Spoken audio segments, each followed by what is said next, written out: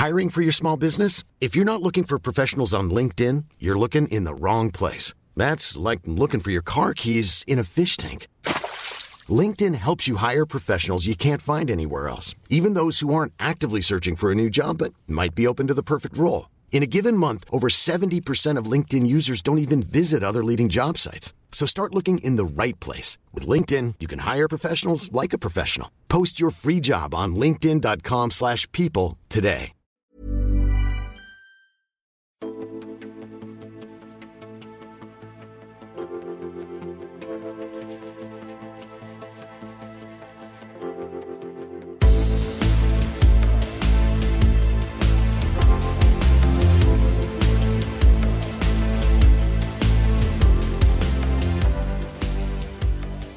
Hello, and welcome to episode 15 of Character Unlock, the Mass Effect special. I'll be hosting for the first time. My name is John Miller, and I'm being joined over Quantum Entanglement by Assassin's Creed episodes Brian Plank. Good afternoon. And for the first time ever, Lee Loveridge. Hello. How's everyone doing tonight? I'm doing well. Also, good. Doing well. Have you played much of Andromeda yet? Yes. Yes, I have. And yesterday, I took down an architect with a biotic charge to the face. So I feel pretty good about myself. I like throwing things. I've realised that playing as the Biotic's definitely the best way to go. It's so much more fun. I think I've discovered a new favourite combo, which is to use a combination of lift and then lance. Works quite well. I'm just maxing charge and shockwave for now, and then I'll do other stuff. I'm just playing like I played in Mass Effect 2. It's a good way to play. Way to play. I'm going with pull and throw. Mainly because of the super advanced aliens liking to leave really explosive barrels of electricity and fire everywhere that like to be thrown at people. It's as good a reason as any, I guess.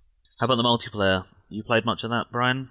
No, I think you need PlayStation Plus or something for that. Yeah, probably. It keeps saying you're not online. I go, oh well. That means you must have a bit of an issue with doing some of the Apex missions and the Strike stuff. I can't do Apex missions. Wow. It says, get online. Even if you want to send a Strike team onto the Apex missions? Yeah, it says, come back when you're online. Wow. That's poor, because there's a fair amount. I mean, is there a use for the mission rewards apart from in the online features? I don't think so. I guess you're kind of, by not being able to send Strike teams, I guess you're missing out on some stuff. You can get gear. Rewards. You get gear. Like, I think I've picked up a level 5 Carnifex hand cannon, which is my most powerful gun at the moment. But yeah, I mean, I've got a few. I mean, to be fair, I've only got hand cannons as well from the Strike missions, but then I'm still doing bronzes. I don't have quite as much time as you to play. I get roughly 2 hours a night at the minute. 2-3 hours. Well, I had a couple of days off, so I'll be back to playing maybe 2 hours a night from now on. So having those couple of days off means I've got quite far into the game. So, which is why we're not actually going to be talking about Andromeda much, apart from these few things. Instead, what we're going to do is talk almost exclusively on Mass Effects 1, 2, and 3, with a ridiculous number of spoilers. But that's after the news. So, we recently been told from Bungie, they teased themselves in Destiny 2 via Twitter, and then later on released a video of Cayde 6. Now, if you haven't seen the video, I'd actually suggest watching it, although it's a bit shit. What? It's amazing! Nathan Fillion, you are a god. I knew that'd get a reaction out of you. So, Destiny 2, excited everyone? Yes. Nope. Mixed reviews, I guess. I wouldn't say I'm very excited, but I did lose a lot of time playing Destiny 1 when it first came out. Yeah, so. I think due to the fact that I can't spend much time playing anymore, I'm hoping that their promises of a less grindy game pans out, so that I don't quite have to put in so many hours to feel unrewarded still. Well, I guess they kind of changed that later on in Destiny 1 when they made it so that when you did the... when you combined the gear, because you wanted to have a different one. Shit, I can't even remember what that was called. Is it transmogrification? Something like that. I didn't even... It's been a while since I played I wasn't even playing when they did that. I think I'm done by that point. When they made it so that you could dismantle gear and then put this, and it would instead. It used to sort of half the distance between the better one to the one you were wanting to use because it had decent stats. It used to half the distance in terms of light. Now it goes all the way to what is the better one. So you've got that advantage now. Yeah. So I'm guessing that's going to be less of a grind for Destiny 2. Fingers crossed. But if I'm honest, I think Destiny 2 is a bit too little too late. I mean, I guess it's nice to have a new story rather than a 3-hour-long DLC campaign that's supposed to last the whole year. Yeah, they're going to have a hard job getting a good sale on the game after the first game. Because everyone bought the first game. You know, it was practically a launch title and looked amazing from the videos. And then when it came out, it disappointed so many people that I think that they're going to really struggle to get good numbers on the sale of the second game. And they've already gone and done the whole PlayStation exclusive thing again, which burnt a hell of a lot of Xbox fans out last time. Well, it wasn't just the Xbox players that it affected. It also affected the PlayStation players. I mean, they got the stuff, but they couldn't have the good versions of that stuff because Bungie decided that while they had the ability to release those extra strikes, but they didn't put them on Nightfall challenges, which meant that you didn't get the fun version of it. And then you didn't get the rewards of those exclusive exotic weapons either. So in reality, all they did was burn the Xbox players for not having the stuff, and then burn the PlayStation players for not being able to have good versions of the stuff. Yeah. But, you know, they've just announced that they're doing the whole rewarding thing now for Destiny 1 if you want to crack back in for this is it Age of Triumph, I think it is. And that kind of makes me want to go back and give it a little bit of a bash just to see if it's better in the drop rate, because I never got that sniper rifle from the Crota raid. I can't remember what it is. Not Black Spindle, that was the secret one, wasn't it? No, it was the other one. Yeah. Whatever it was called. Yeah, I never got that. It was a good sniper rifle. I tried so many times to get that sniper rifle, and I just never got it. Hated that game. Forcing me to keep playing the same mission over and over again for something that I would have never used anyway. Yep. Yeah. It had you hooked.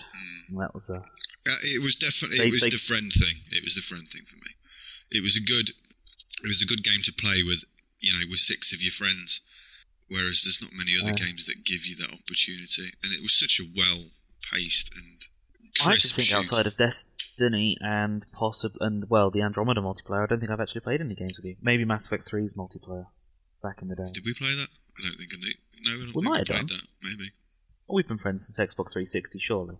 Yeah. Well, imaginary friends, anyway. Definitely imaginary internet friends.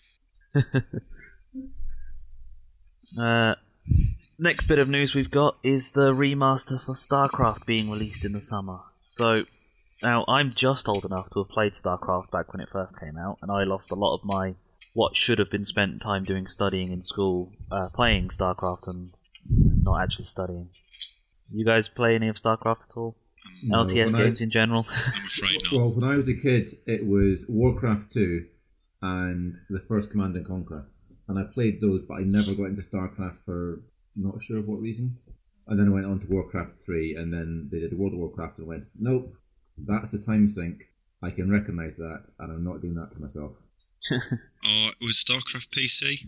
StarCraft was PC. Yep. Okay, so I didn't play it because the only PC I had when I was young was a hand-me-down from my dad that had Windows 3.1. So there wasn't much opportunity to play games on it other than Pong, and it struggled to play that. Okay, so just me who's almost excited for a bit of StarCraft. I like the story of StarCraft. Like, I watched the cinematics, and the whole idea about the Queen of Blades is a quite cool way of telling it. But I'm not that interested to want to play it. All right then. Unlucky, mate.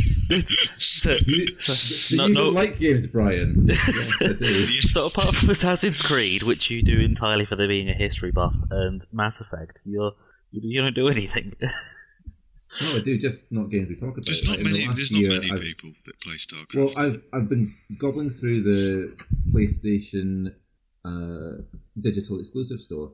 So things like Oxenfree, which is fantastic. It's short, it's scary, It's Scooby-Doo. It's the scariest episode of Scooby-Doo ever. Gone Home, which everyone knows is really good. Transistor, which I was told had a sad ending, and I got to the ending and thought, that's not sad. Then I got to the end of the ending and went, oh my god. And I've downloaded Valley to play, but I didn't get around to it because I was doing a bit of Dragon Age Inquisition to get ready for Andromeda, because I figured Andromeda would just be Inquisition but with big guns. Yeah, I get that. So that's what I've been up to. You should really consider checking out EGX Res. That's definitely up your alley, I think, because that's all of the little indie developed games and stuff. Oh, but some of them look utter toot. Yes, yeah, I agree with that, but there are some relatively decent ones out there that come through that stuff. If it's short and it's got a story, then I'll be up for it. I'm guessing you have tried the Telltale games, because they're short and have story? No, the look of them annoys me. It's also, they're all properties. I don't want to play a Batman game. I don't care about The Walking Dead. I don't care about Game of Thrones. Yeah, no, I agree. But there's the Guardians of the Galaxy one, which, that's actually premiering soon, I think. I think it's only a couple of weeks away. A Wolf Among Us, which is based on the Fables stories, and Tales from the Borderlands, which is loosely based on Borderlands. There's only a couple of the returning characters, but overall, I actually think that and Wolf Among Us are probably my favourite two stories in games, I'd say. Did you ever play Life is Strange? I really love that I've game. got it. I haven't played it yet. That was brilliant. To be honest, it was really good. It's the only time I've screamed at the TV when I'm playing a game. It's the end of episode 2. Everyone at home who knows what that is. Yeah, me too. Scary, panicky. If we're on indies, other people may. My favourite indies are Supergiant games at the minute. They made a couple of my favourite, Bastion and Transistor. And I've not played Bastion. Bastion is amazing, and also Transistor is also amazing. Yeah, Bastion's excellent. Played that on 3 different consoles now, I think. I listened to Transistor long before I played it, because the soundtrack is brilliant. Yeah, really good. Slinky and sexy and futuristic, and there's a great atmosphere in Transistor. They've got a new game coming out soon, I think. This year, even. What's that? Can't remember the name of it. It looks really odd. But I know that Supergiant are doing one, because I get the odd email update and every now and again. I typed in Supergiant 2017 to Google, and I've just got Indian Premier League cricket. No, that's not it. I hope. Well, it could be. Pyre, it's called. Yeah, that's it. Pyre. Bit of cricket. Yeah, released in 2017. Yeah, that's the one. And it's PS4 and Windows, which surprised me why they would go with Windows and not get it on the Xbox at the same time. It's odd, but yeah, it looks a lot different. Have you played Monument Valley? No, I don't think so. It's a very fun, breezy sort of puzzle game. Noted. It's also quite affecting. You become emotionally attached to 4 cubes. Okay. I'm sold. Cubes of what, though? No, cubes. Okay. Well, I'll put it on the list. Is it an exclusive? Oh, no, I got it on Android. Oh, fair enough. Play it on the phone, then. Anyway, the final bit of news that I have is that the Mass Effect Andromeda sales are down on Mass Effect 3 sales, which I'm guessing isn't a surprise considering the way that the reviews came for this game. You know, they were almost entirely negative, which I just don't see as fair, considering all of the reviews that mentioned being negative were because of poor facial animation and not because of the actual game itself. Yeah, tough call. It's hard to look away from something like that when there's games that have been out 20 years, well, not 20 years, 5, 10 years, that have done facial animations better. Did I link you up to that absolute fucking weirdo on Twitter? Possibly. The one who said that they're not going to play Andromeda because it's got ugly chicks in it. Good one. Wow. Nice. Yes, no, I definitely remember that. He's the same person who boycotted Inquisition because Cassandra Pendergast is not attractive, which is a lie. She fucking is. Yeah, definitely. And because it doesn't have a brothel in it, and it's more liberals censoring games. We should have brothels and sexy stuff in games. and the girls should take the tops off as a reward. Yeah, I'm kind of with him on that one. Be honest. What's the game without a strip club? Is there a strip club in Mass Effect? I've not seen it yet. He went wild because apparently there's a bar on the Nexus, and I've not checked out, but he says, "Oh yeah, there's like Asari dancers in cages." Woohoo! What the fuck is wrong with you? I've not been there yet. The bar that I found on the Nexus doesn't have Asari dancers in it at all. I don't think. He reckons that there's one somewhere. There is a bar, but it's got no one on stage. It's more like a platform stage, isn't it? I think. Is that the Nexus? No, if you go in there enough times, the people do go onto the stage for an open mic night. Yeah, that's the one. Oh, quality! Yeah, they're awful. A Turian reads poetry. Yeah. That's ace. Nice idea. Fun. Definitely fun. Because I popped in and they said, "Can you find us some ingredients for drinks?" I thought, good. Another thing to hunt for on my bloated minimap. Let's do that. Yeah, it's worse than that. You have to. There's stuff on some of the other planets that you go to. I found at least 2 others since doing that first mission. Just so you're aware that you can find them. They do just sort of show up on the map. Not that you get a mini map, which is really fucking infuriating. Oh, yes, I go way off track.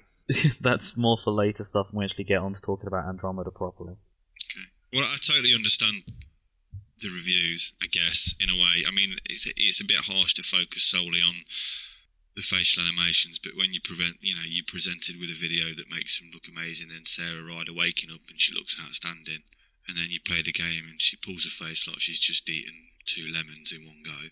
Yeah, it's hard to look away from that, especially when the game's so focused on that interaction with characters and you talking to other people. It's kind of hard, I guess. So I get it. But the gameplay is smooth, and the fighting is, although the pace is picked up a lot because they've taken out the whole stopping and planning your moves and guiding your squad mates using their powers to speed up the sort of gameplay. It's worked, which I'm quite chuffed about. Didn't like it at first. So, in 2007, the greatest franchise in video gaming history was brought out for the first installment, which was Mass Effect 1. Now, when this game was released, I'll be honest, I didn't finish it straight away. The disc that I bought had a scratch on it, and I got right to the end. I mean, literally right to the Citadel, and it wouldn't load any further. Oh my goodness. Yeah. Right to the Citadel, right to the final mission, and it wouldn't go any further. It wasn't until Xbox announced the installation onto the hard disk when I actually managed to finish it for the first time. That's how long it was between launch and me being able to finish the game. When did they announce that? That was about a year later, almost. I don't even honestly remember. When I got the game or anything. I don't remember ever thinking getting excited for it and trying to play it or anything like that. I just remember at one point I was playing the game. It wasn't even a blip on my radar. Someone probably lent it to me, or I just ended up playing it and absolutely fell in love with it. But that's probably what made the game so good, was that it was an under-the-radar thing. It didn't have a big publisher tied to it at the time. It was a Microsoft Studios launch by BioWare. So pre-EA, pre-huge-scale marketing for it, it was a game just using Unreal tech. I mean, what a game it was in the end. Agreed. I miss it. Right. There's a lot about it. I came to Mass Effect late, like when 3 had come out. The first I heard about it was that the ending was terrible for games that my pals were playing, and I didn't pay attention to it. And then when I got my PS4 and it came with Destiny, I thought, oh, the third-person shooter, that's quite good fun. But I'm not a person. I'm just some dude in a helmet that has no face. I don't want to play Destiny. And I did The Order, which is another cover-based shooter, and thought, this is quite good fun. It's got a story. You can get Mass Effect for PS3. So having bought a PlayStation 4 for however much money, I then spent the next 6 months playing the PS3. Clever idea. But that's why I came into it. Did you download it digitally, or did you buy the trilogy? I bought 2 and 3 because they were about £8 the pair in-game. And I downloaded the first one. But I played Okay. 2 first, then 3, then 1, then 2, then 3. Yeah, that makes sense. I mean, it was easier to getting hold of Mass Effect 1 on disc was notoriously difficult. Andrew has a great story. He actually put a pre-order on for it from one of the retailers online, I think, and they were only charging, I think, about £40 for it. And then one day he just got an email saying it was on the way. And this is back when it was so out of stock everywhere. If you went onto eBay to try and buy a copy, it was going to cost you in excess of £100. So he actually got a bit annoyed that he didn't buy 2, because, well, you buy 2 and you're making still, ridiculous amount of profit. You're making money back on just one of them. Yeah, because it was unreal how few copies of the trilogy were actually put out for PlayStation. I mean, you could probably still buy the Xbox one, but I think there was only a couple of thousand units sold or made for the PlayStation version, which was just ridiculous. But I guess they didn't see the market for it. Anyway, before we get some more, property. yeah, well, it was a third-party company that did the port to the PlayStation version. So our overall theme is going to be, who is Commander Shepard, which every person has their own individual Shepard. It doesn't matter how you play it, there are certain decisions that stick with you for each one. You can play Paragon, you can play Renegade, but you'll still always make 1 or 2 decisions exactly the same, regardless of the way you're playing, because you prefer the outcome. Whether that be throwing someone out of a window, setting someone on fire, or I can't think of anything nice to do. Maybe convincing an Asari that there is in fact a Krogan who is the love of her life. Oh. Yeah. I think I said no. They're not good for each other. Well, there's an interesting further development into Mass Effect 3 if you actually convince them to stay together. But yeah, so there you go. You're gonna play through all of the games again just so you can get that little bit of extra story that you can just find by accident. Oh, I think I had that. It definitely rings a bell. So, Brian, who was your Commander Shepard? Describe Shepard to me and to the world. I went for Jane Sybil Shepard. Nice. Default style, bright red hair. Basically box art Shepard. Partly because games with stubbly dudes running around shooting things are boring, and I wanted to do something different. And having a woman kicking ass with massive guns is different enough.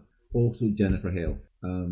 Jennifer Hale is a voice actress who's done loads of stuff. She was in the X-Men Legends games on PS2. She is Rosalind Lutece, and Jennifer Hale's very good. I sent Brooker the bit where she played Daphne's sister in a Scooby-Doo, and she did it with the Shepard voice, which is the strangest thing you'll ever hear. So, yeah, Jane Shepard, Paragon. I decided pretty early on that if I was offered a drink, I'd take 3 of them, just to see what would happen. I wasn't too interested in romance, because I know loads of folks say, Mass Effect, great, who can I fuck? Also, you couldn't go out with Miranda, so, well, what's the point then? I played a Vanguard because I'm not good at shooting, but I am good at melee. So just charge in and then start hitting, or if we've got combat scenes, then I'll start the fight at the outside or undercover with an assault rifle, switch up to a shotgun, charge in and just go slotting people. And one of my big things, like my rules for Shepard, is it has to be a model of positive mental health. If someone says, "Are you alright, Shepard?" and if I've just seen something bad happen, say, "Actually, no, I'm not okay. I need a bit of help and support from my friends." None of this gruff bravado. Yeah, everything's fine. I'm a superhero. So I wanted, and I used Shepard as some of the rules that I use for a living, like if asking for help and looking for advice and putting it into context is much better. For all the games, but especially for 3, my big rule is there is no point in saving the world. There's no point in saving the universe if you don't make a universe worth saving. Every single life in the universe that you see, their quality of life is important. You can't doom all the little people or just cast them aside in the interest of your big mission. Because your mission isn't stopping the Reapers, your mission is preserving your way of life. And if that means getting banners for people, if that means finding out about someone's dead son, if that means anything that makes someone's day a little bit better, that is what your mission is. And that's how I'm playing all of Mass Effect, including Andromeda. The Pathfinder is on a mission to not just build a world, but to build a home and a community of people. So that's my Shepard. That's really sweet. Yep. Okay, Lee, please tell me that you've got something completely different, Yeah. so just for a bit of parity. Yeah. Alright, what have we got? Who is Shepard? Okay, so my first Shepard was a woman, mainly for a similar reason. I don't like seeing stubbly guys. I'm a stubbly guy, so, I don't want to see that in a game as well. I look at myself in the mirror and I hate it. So I, get it right in the game. Except she didn't have hair. I don't like the hair in games generally. I find it to be blocky, especially in the old games. So she was a skinhead. Basically my Ripley of the Mass Effect universe. Back when I started playing this sometime between sort of 2007 and 2010 probably, I was an achievement whore, for lack of a better word. So I smashed through it on Paragon. She was a saint to everybody. I did everything and everybody as well at the same time. And then that was that. So then I played as the bloke, and he was a bad guy, a really, really bad guy, who would kick everyone off cliffs and set fire to everyone, as you so rightly put it. But there's a few things that really stuck with me, and the first one was meeting a young blue octopus-headed woman in a mine, and we've formed a very strong bond in every gameplay throughout. I'm kind of gutted that Liara's not going to be back for Andromeda, which is a shame. I've even got a picture. Did you hear her in Andromeda? Yeah, She's in one of Ryder's. Yeah, Oh, that made me. she did her lines in about 4 minutes. Yeah, that made me. Yep. I enjoyed that. My pants got slightly tighter. But There's I was a gonna couple say of audio logs in that room as well, so Yeah. after you get that message, so there's a couple of extra lines in there. But I've got a picture of her on my wall as well. That's the love that I feel for Liara. Shepard can suck it. For me, I'm going to go the opposite of you guys, and I actually did pick male Shepard, just because in Mass Effect 1, I'm not used to male feeling Shepard like a man. actually has a face, as opposed to generic-looking woman that you can make, that especially in the game as from 2007, but the face designer, whatever the real term is, was awful. Even if you tried to build your own male Shepard, trying to make a face was just terrible. And The comment I heard was that all created male Shepherds look like a sack of potatoes in a train crash, Yeah, I can see that. which is not Yeah. far off. yeah, I'm glad you went with that and not something incredibly offensive that needs editing out. But the female Shepherds also suffered from the same issue, just because you didn't have a default female face. You just had the whatever you designed the sack of potatoes in a train crash to look like, but with longer hair. But apart from the difficulty in making a decent-looking Shepard in terms of actual designing the face, I'm gonna probably kill off all of our listeners by saying I don't actually like Jennifer Hale. That's okay. That's I'm- good cut. I'm not a big fan of her voice work. I don't think I've actually had her play a role where I've actually thought, oh yeah, this is improved by being Jennifer Hale. Fuck, sorry, I forgot where I first heard her. She did Bastila Shan in the first Knights of the Old Republic, which Yep. is she the did. first Bioware game I played, Which was also awesome. and is the most fun. Yeah, Knights of the Old Republic 1 was fantastic. 2 suffered mainly because it was canned mid-development. Or Yes. rather, right at the end of development. Yeah, they didn't have an ending. Yeah. Oh dear. Who knows, we might get a new Knights of the Old Republic game in the future, with Disney now at the helm and pushing out Star Wars games again. But Sorry, I interrupted. my dislike of Jennifer Hale's voice is because of her renegade side, which just makes her sound catty rather than actual any kind of aggression at all. She just sounds like just a giant space bitch rather than, a renegade maverick with no ties to the law whatsoever, just running around shooting people and asking questions later. So that's why I've mainly run with Male Shepherd. Again, because I play Renegade a lot. I'd say it's the more fun option, but since playing the Paragon side for my most recent run through, which I still haven't finished of the Mass Effect trilogy, I'm most of my way through Mass Effect 3. But the DLC is just extending that amount of time by a considerable amount. It was big. I didn't play Mass Effect DLC. For 3 for quite some time. I mean, probably 2 years after it was released. It took me to go back and play it again, if not longer, actually. Now that all the DLC's out and Andromeda's out, I tell you what, it was a good time to play the Mass Effect trilogy again before Andromeda came out, because there's certain gameplay aspects that I'm definitely going to miss. Just going back to Mass Effect 1 from playing 3 and 2, there's certain bits of the gameplay that are missing from those when you go back to playing 1 that you really miss, like the ability to roll and decent cover mechanics. Whereas in Mass Effect 1 you're pretty much limited to, here's a rock to stand near and you're being shot at from all angles by Geth. Yeah, but no ammo. No reloading ever. That was my favourite bit about them. No, I suppose. But if you played like I did and you kept changing the stuff inside your guns, occasionally you'd overheat all of your weapons all at once. No, see, I'm not a terrible game player. I found the combat in 1 really difficult. Partly because on PlayStation the shooting buttons are the top buttons L1, R1 and not L2, R2. No.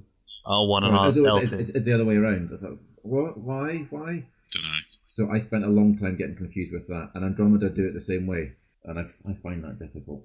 R1, L1 rather than 2 and 2. Because on Andromeda I get set up, ready to zoom in and shoot someone, that you've just biotic charged into the middle of them. Can you not switch the buttons around on that? Because it doesn't... No, the PlayStation 4 control it's got actual sensitive triggers. Why would they put it on the arm, on the bumpers, essentially? The main reason they did it on the PlayStation 3 is because the L2 and R2 were fucking garbage, awful. Awful It was the worst, and that's why they added it, because you actually got responsive buttons instead of triggers that you would just let go of because they were shaped awfully and just it didn't make sense. Yeah, I found that 1 was a fun place to explore, but not a fun game to play. I put the difficulty way, way down and just blitzed through it because I wanted to see how the story unfolded. That was probably the only game I was really, really proud of getting 1000G on back in the day.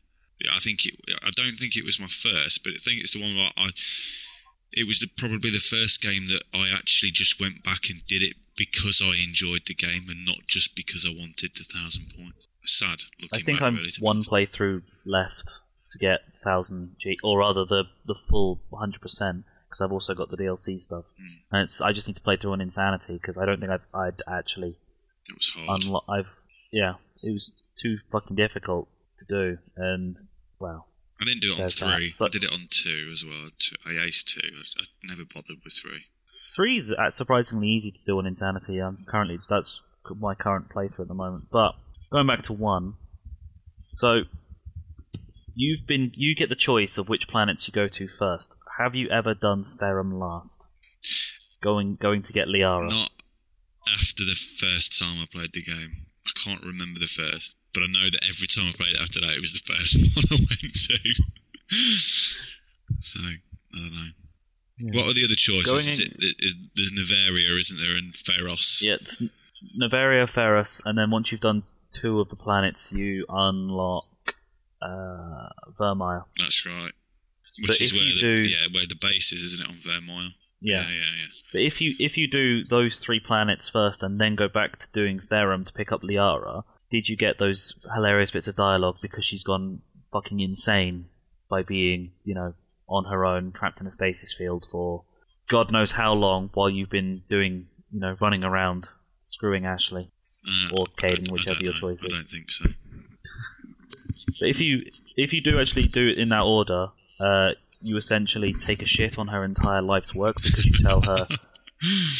Seriously, she spent her entire life's work trying to work out the Protheans, and you just flatly just say, "Well, I've discovered all of this to prove that the Reapers came along and killed all of the Protheans." She's not happy about that. I imagine she wouldn't. To be fair, if I did a bit of work at work, I know that's a tall order, I guess, but even if it only took me half an hour, I'd be angry at somebody for losing it. So an entire life's work disproven in what, 4 hours by the time you get there. Done. Sorry, love. Pack your bags. We're going. Sorry, love. You're completely useless to us right now. Sorry. Oh, what? Oh, no, you can do Singularity. Great, you're in. Sold. Have a pistol.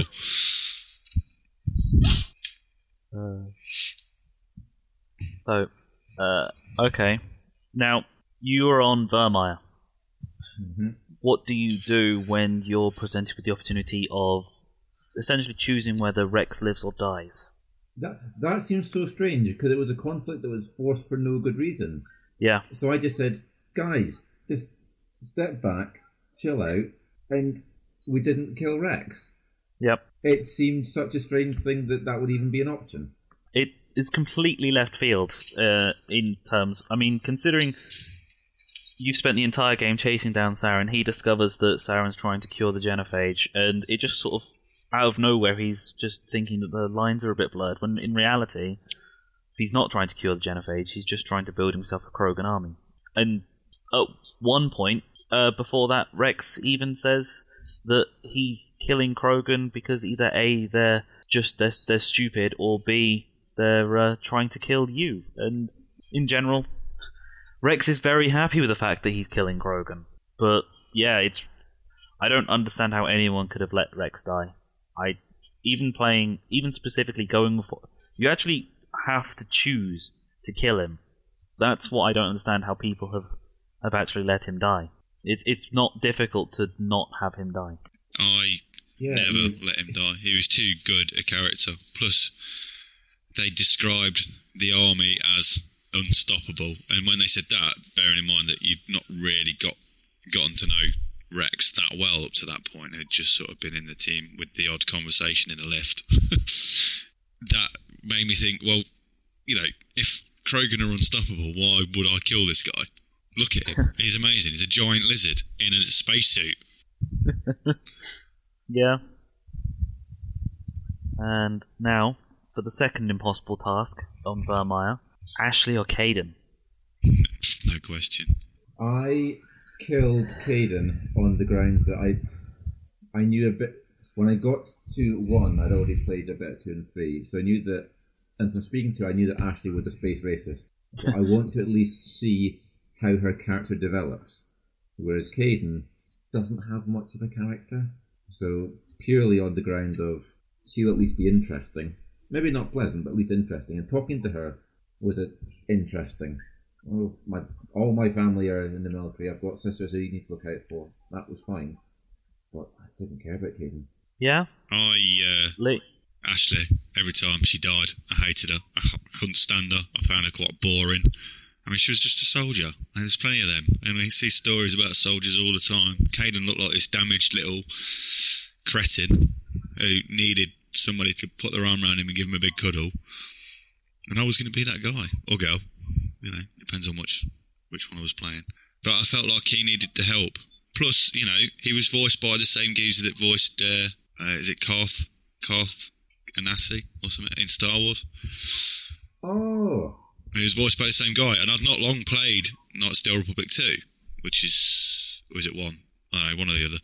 And then he was in that, and I was like, oh, it's the same voice, I'll save him then. And then I just ended up saving him every time because I just never clicked with Ashley. I didn't get it.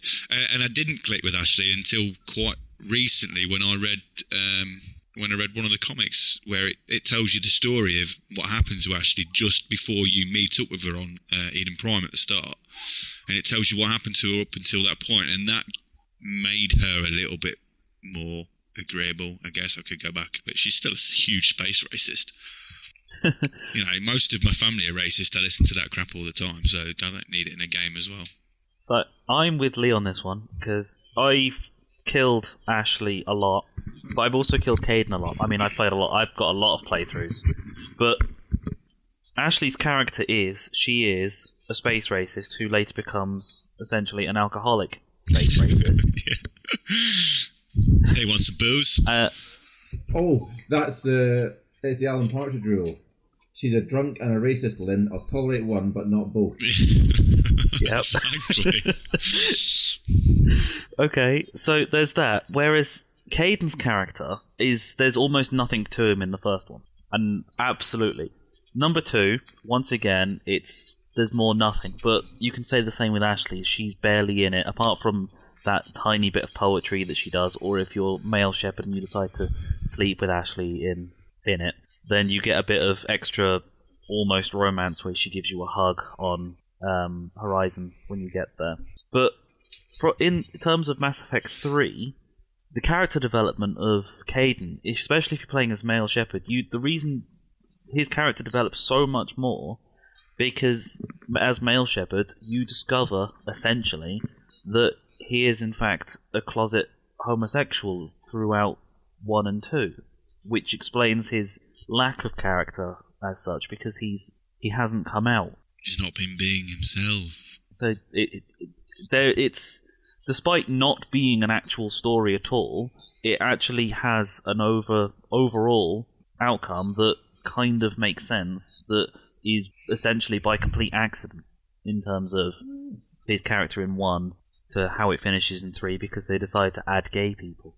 I know that I just gone from being really profound to being a complete twat in the space of a sentence. That's not unusual. I was introduced to Caden by playing 2, 3, and then 1. In 2, he's this guy who seems to know me, and who the fuck are you? On Horizon. And then in 3, I've got 2 stubbly dudes on my team, James, who we'll come back to. And Caden's like, I don't care about you guys. And then I met him in 1 with that, not indifference, but antipathy. Shut up.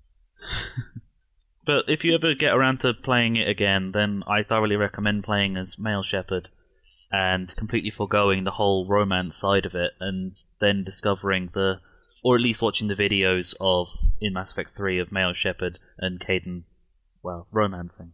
It definitely makes more sense about how bitchy he gets in number 2. Yeah. Because it does kind of fall into the whole Caden is just thinking that the reason things never really happened between you is because you just seemed so busy. The whole stopping the Reapers, Saren, and the Collectors, that he just couldn't be himself because you were busy all the time. And it makes it more sweet. It makes it a sweet romance overall. So yeah, you kind of missed out on that one, I guess. Oh well. I had it on 1 playthrough. I quite like that you can make choices that will deny you an important part of story. Because you do get the, what if? Yeah. Because life has got opportunity costs and what ifs. And I like that by making a choice for someone, you will be denied other bits. Yeah. It's, you cannot have everything in the game. Because people won't give you everything. I wonder if anyone will ever release a game that gives you all of these sort of choices, but then stops you from being able to play it again. Is Undertale like that? I don't know, to be honest. Does Undertale do weird things to try to replay? No idea. I think... Yeah, if you try and reload a save, it doesn't let you, or something. I think you've got to actually, not just uninstall it, but take it out your registry on your computer. But it's designed for a thing. I know very little about it, but I know that. Neat. Did any of you guys play the DLC for number 1? Yes. No. I can't remember it. Well, that you know of, you didn't play the DLC, Brian, because I think Bring Down the Sky was just part of the PlayStation 3's version. What is Bring Down the Sky? I do remember that. Asteroid X-57. You meet the Batarians, and you have to try and stop an asteroid from smashing into Terra Nova, I think the planet was. That was the first time they introduced the Batarians as well, wasn't it? Yeah. So there was all those codex entries of the Batarians and the history of humans versus Batarians, and you're like, well, who the fuck are Batarians? I've not met them. And then just you open up a shed, essentially, and there you go. You're greeted with these guys with 4 eyes and Varen.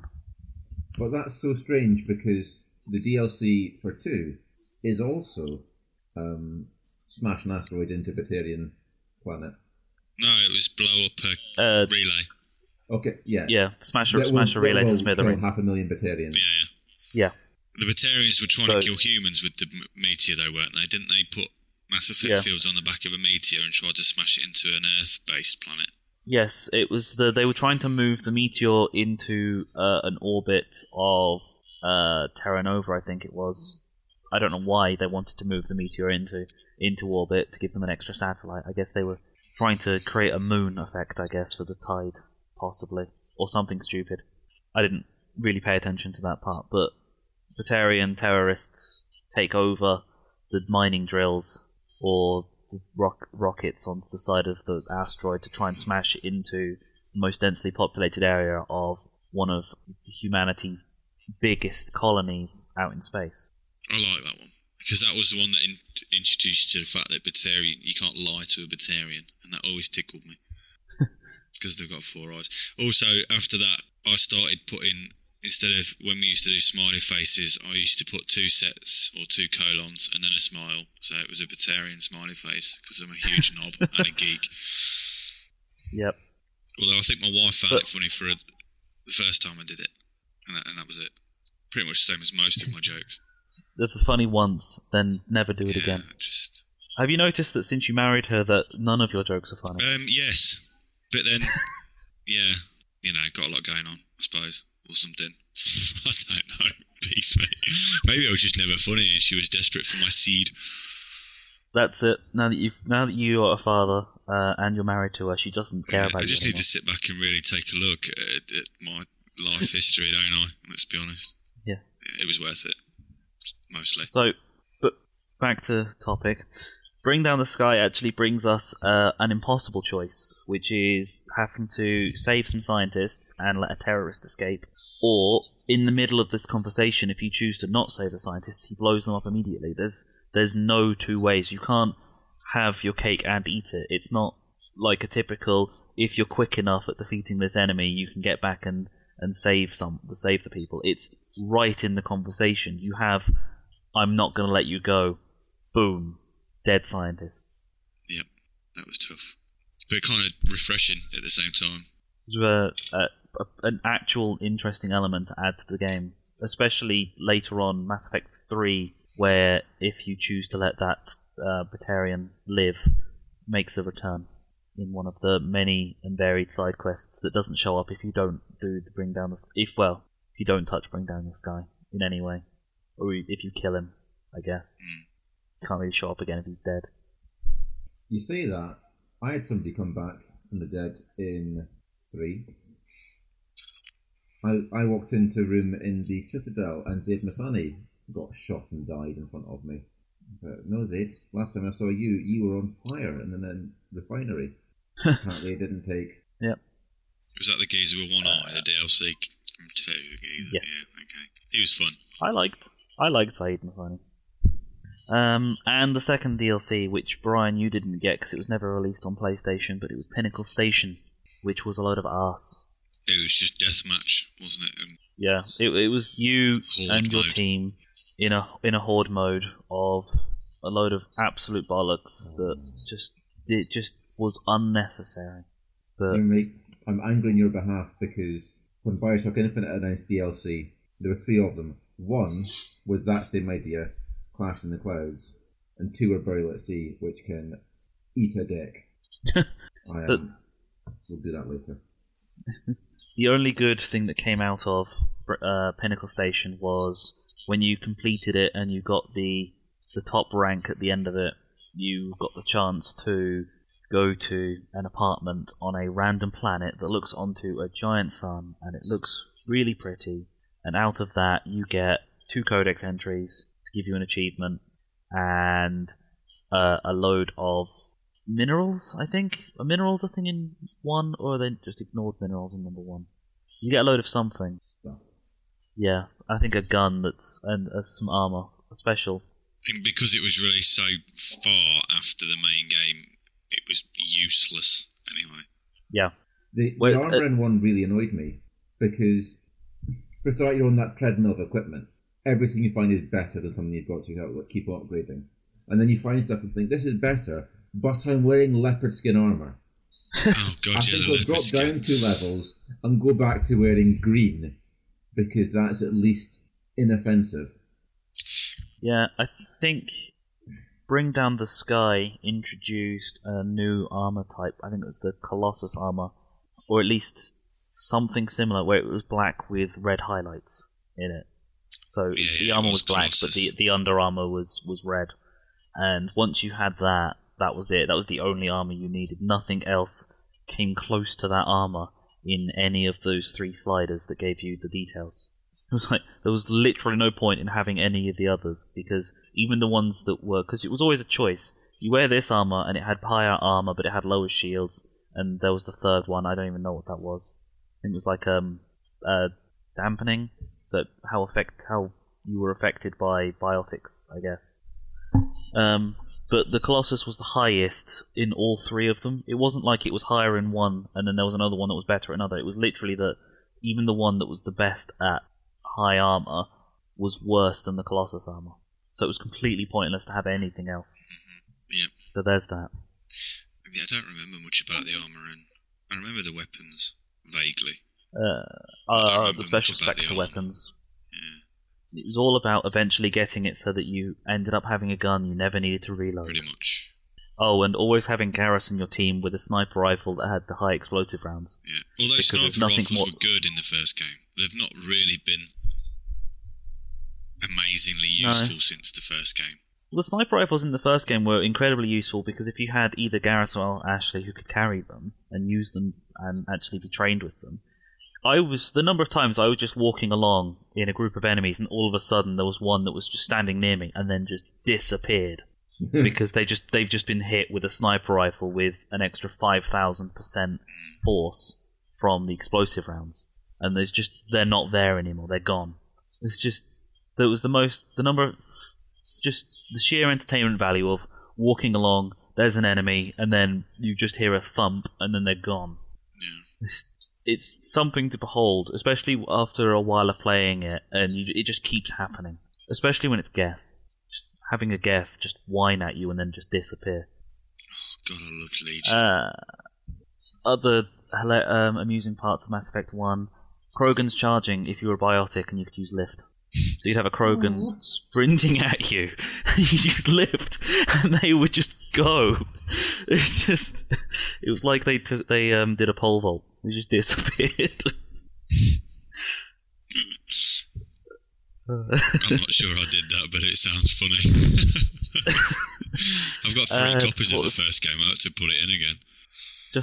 Just to try out these funny things. Anyone who's listening to this, these are all things that you just need to see once, and just just thinking about it. It also works with Geth. Destroyers. Was it Destroyers? No, not the big ones. It might be the Destroyers. The big red Prime ones, the ones that occasionally run at you. Geth Prime, yeah. Geth Prime, because they also run at you occasionally. If you use lift on those, they just go. Yeah. Especially if you're on the low gravity section of the Citadel when you're actually outside doing the last mission. Yeah. Are we done for one? I'd only say one more thing, which is someone told me that you have 1 for setting, 2 for characters, and 3 for action. And there's what's the level in 1 where you're at this research station / hotel before you get to Rachni? Noveria planet. Yeah. Yeah, that's a very cool and interesting setting. One felt like it's an actual universe that's got stuff in it. The stuff's all identical, but it did feel like space is very big and empty, but sometimes things happen in it. The Mako missions were dull, but there was space is a big, empty, dull place. And you've got planets on the horizon, and it's beautiful, and just pootling about is, I wouldn't say fun, but there's atmosphere in it. There's lots of atmosphere in 1. And the story and the setting, it's done very well. Agreed. It's worth a play. If you've not played it, you really should play it. I mean, I think Andrew has even played Mass Effect 1, a full playthrough because I forced him, and like I said, he's got the trilogy. He's still not feeling it, though, is he? He still doesn't feel it. It feels odd without him here as well. I think the reason he doesn't like it is because he doesn't have that kind of time to sink into playing a game for the near 60 hours that you need to get the full experience. You can't. It's not a game you can play once. I mean, played it once. Okay, you can play I it did play once. it once. Then I played it again. But it's the different amount of stuff that you can get for playing it. Like you mentioned Noveria. I've only recently, and I mean in the most recent playthrough I've put onto it, discovered that you can go down and kill all the Rachni in the hot labs before going and meeting Liara's mum. Benazia. I didn't know that was possible until my most recent playthrough. And if you do it that way, then it completely negates a large section of the research facility, because all of those people in the research facility are now hiding somewhere, I'm guessing, because you're now public enemy number one for all of the Noveria security. The ones that you just saved from that first wave of Rachni inside whatever that the commander's name is. Because he's actually on the Matriarch Benezia's payroll this entire time, which you wouldn't know if you hadn't gone to the hot labs first. So there is sections of the story that you're just completely missing if you don't play it more than once and you see different things. So there's that.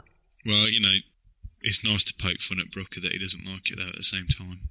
Yeah. Yeah. It feel maybe so, you're not lonely without him here, are you?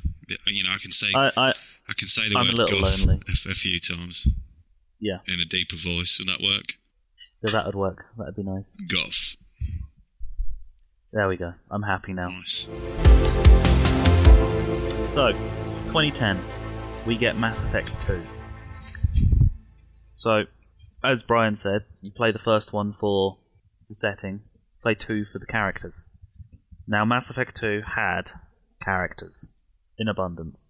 There's the introduction of so many new NPCs and interesting people that it's brilliant in its own right. So, the game starts with, spoiler, Commander Shepard dies. That's great opening, to be fair. It's scenic if as not well. One of the best openings.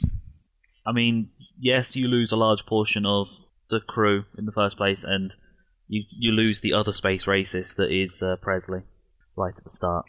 Plus, it also makes sense for the fact that it's probably the only game that makes sense in a sequel where you've actually lost all your abilities for a good reason, because you were dead. Yep. Yes. And not just, it's a sequel, you haven't got your abilities anymore, tough shit. But it also made it convenient because you could essentially change your class as well, because you were dead. So you come back, you die in the first, you go play the first one as a soldier or whatever because you think, or a biotic, and you go into the second one. Oh, I want to be a Vanguard because they have charge. Or in fairness, Vanguards are the best. Or you play as the Infiltrator because invisibility, or you play as the Sentinel because you get the tech armor. And if you're playing on the harder difficulties, that tech armor saves your fucking life. Yeah. There's something about the ability to, oh shit, I've just lost all my shields. I know, I will press Y, and my tech armor will explode in a big fireball, and I have full shields again. And all the enemies around me are dead. So there's that. On my second playthrough, I went for a soldier, and having a sniper rifle and whatever it is that slows everything down, it's absolutely lethal. That's the one I used for my Insanity playthrough. It was just too good. Is it called Turbocharge in Andromeda? Is that... no, in Turbocharge in Andromeda is different. It makes all of your guns fire faster. Right. Adrenaline Rush. Right. That makes everything slow down. Yeah. Okay. That was like the soldier's defining move, wasn't it? Yeah, that was the only good thing. Yeah. The sniper rifles, I believe, had a concentration mod in 3, as I believe, that made the time slow down when you zoomed in on a sniper rifle scope, which is quite cool. Infuriating sometimes, but quite cool. But after Shepard dies and you get brought back to life by the lovely Miranda Lawson. And that's where I'll keep that. So it doesn't really matter who I picked as my love interest in Mass Effect 1. Miranda Lawson was always the one I picked in 2. I considered although, it. as FemShep, I guess, on playthroughs you can't really pick Miranda, so who did I go for in the end on 2? It was definitely Usually Jack. Garrus. I'm sure you went with Jack. As FemShep, you can't pick Jack. She's No, FemShep's all going to be limited. Yeah, that's right. It's Kelly, Garrus, Jacob, Thane. FemShep really gets Liara. screwed over on the whole choices. Only if you had Lair the Shadow Broker, you got Liara. But FemShep was really fucked over in terms of romantic choices, seeing as what happens in 3, you don't get 2/3 of your options anymore. Huh. Yes. I carried on with the female, the bold one, carried the character through. And Lara the Shadow Broker weren't out, so initially I went with Thane, I think, on my first one, who I found to be one of my favourite game characters of all time. Really, really enjoyed it. I read all the codexes about the drill and stuff like that. I found them really quite interesting. And the way that they introduced the race as well, I think that's what made it more, a bit more interesting, I think, rather than just dumping you in and being really surprised by it. So, yeah. Rather than opening up a shed door and seeing a load of Batarians, what you instead got was a Drell slide out of a vent and murder a bitch right up in your face. Pretty much, yeah, that'd be it. That was just like I was like, oh my god, this guy's so cool, and I'm gonna do you, sort of thing. I found Thane. Well, I didn't have any M3 connection for him. It didn't help that his loyalty mission was just bullshit. Oh god, yeah, that was bad. So Yeah. I ended up saying, look, I've played it 3 times, I'm just going to let his son kill someone. And then he'll not be loyal, he won't speak to me, no big loss. He can sit in life support and sulk for all I care. Is that the one? That is the one where you had to follow through the Yes. crap in the Yes. ceiling, ain't it? Yeah, that was fucking tedious, man. It's a completely non-combat loyalty quest. Is it possible to not get Thane's loyalty? I didn't realise that was a thing. If you let his son kill someone. Wow. If you lose the people, then his son goes to kill the politician and the quest fails. Okay. But the scenes, obviously, if you did save him and you were made good friends, the scenes in 3 were really good, following on from that. So, potato. So, Mass Effect 2. Now, that, as we said, that's the one that brought characters. Now, Mass Effect 1 had 6 companions total, although you lose 1, possibly 2. Whereas Mass Effect 2, you have 12. Now, as someone who played Mass Effect 2 a lot, I can definitely confirm that I only really had eyes for carrying Garrus with me everywhere, and then the other one was just whoever that loyalty quest was for, was the other person. There's a couple of times when having specific characters for certain loyalty quests gave you extra dialogue, like doing Miranda's loyalty quest. You take Jack with you, then you get the bit of unique dialogue of when Miranda says that, are we going to do this or are we going to fight? And then the mercenary replies with, as soon as you put on your armor, or does Cerberus really let you slut around like that? And then Jack replies with, I like her, are we done recruiting? Can we keep her? If I had the option, I'd have Jack and Miranda with me all the time. Not because it would do anything, but I thought, you two need to be friends. Why can't you just get along? We'll come along to all the missions. Which is fine, so you go on a mission and go, it's Geth, and I've got 2 biotics. Yeah. I'm going to go home and I'll get someone else. But yeah, I liked Miranda, I liked Jack. Jack's character becomes really interesting in 3. I think she more than anybody has some actual character growth. And I thought, why can't they be friends? And B, how soon can I do Jack's loyalty mission so she can get a sweater? First things That's first, important too. did anybody anywhere in the history of mankind and Mass Effect 2 playthroughs ever take Jacob Taylor with them anywhere? I don't think his character was so bad. It was completely unbelievable as a whole. I didn't feel him. I took him on his loyalty mission. Bless him. I didn't take him anywhere else. I took him on the first mission because you have to have him because you don't have anyone else. True. But as soon as I got Zaid Masani on Omega from doing the first mission, that was it. It was right from the start. It was Miranda and Zaid because Jacob can go fuck himself back in his goddamn armory, doing his goddamn sit-ups or whatever the fuck. And as soon as then you unlock Garrus, that was it. It was Zaid was gone for Garrus to be around with Miranda. I really like the characters in 2, and I found it quite tough to choose quite often. So I generally just sort of depended on where we were going, who I would take. Because although I was a firm fan of sticking Legion with Tali, obviously for obvious reasons. It was good fun. I would tend to go with a biotic and a tech, so Tali and Jack or Tali and Miranda, or Tali and Samara. Having 3 biotics who are actually fun, interesting characters, whereas Samara, Jack and Miranda, made choosing people difficult. I'd take Grunt, because Grunt is my precious baby. Oh, he's amazing. I've got a little model somewhere. I think he's on my wall. It's good because I'm Grunt's mum, and I'm fine with that. I'm so proud of him.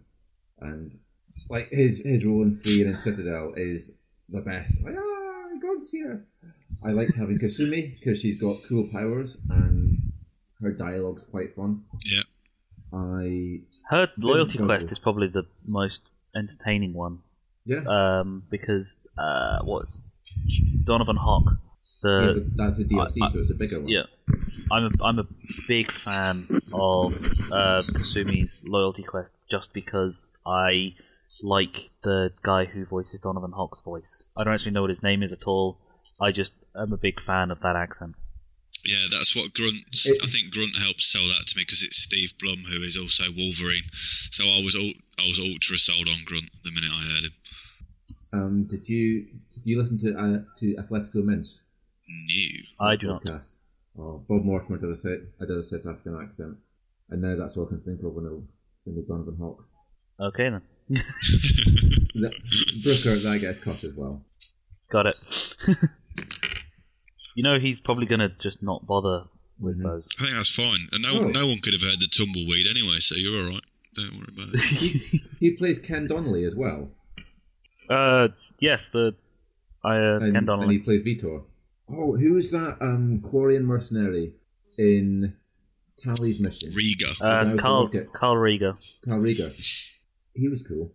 Yeah, Carl Riga's pretty cool. Is he not voiced by someone important as well? Yes, he is voiced by someone famous. It sounds like J.K. Simmons, but I don't think it is. They had some really good voice work in the original trilogy. Yeah, they had Martin Sheen as the Elusive Man. Excellent choice. He was quality. He looked amazing too. I have separate reservations. The Elusive Man that I'll save for later when we move on to the. Carl Riga was Adam Baldwin. Yep. Is he the guy from Firefly? Yeah. Yeah. Is he not a space racist? What? Who? Adam Baldwin? Probably. He endorsed Ted Cruz. Oh no, yeah, he's a Gamergator. That's where he comes from. Yep. So the other thing for Mass Effect 2 is the fact that you can. You've got 12 characters, but you don't need all of them.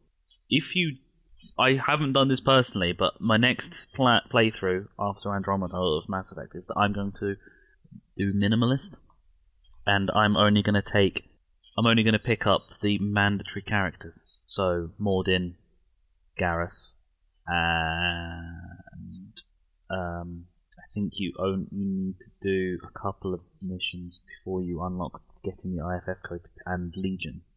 So I'm going to get, and because I've done this before where I've recruited Tali post-game after having done the collector base, because you can continue, after doing the collector base you can continue. Yeah. If you take Legion with you to collect Tali, you get some pretty entertaining bits of script from the random Quarians, including Carl Rieger, when you turn up and there's a Geth behind you, because his opening line is, "Look out behind you, there's a Geth there." And Shepard just turns around and was like, "Well, yeah, that's Legion, mate. It's fine." It did. I loved taking him onto the Quarian home ships. That was too, wasn't it? Yep.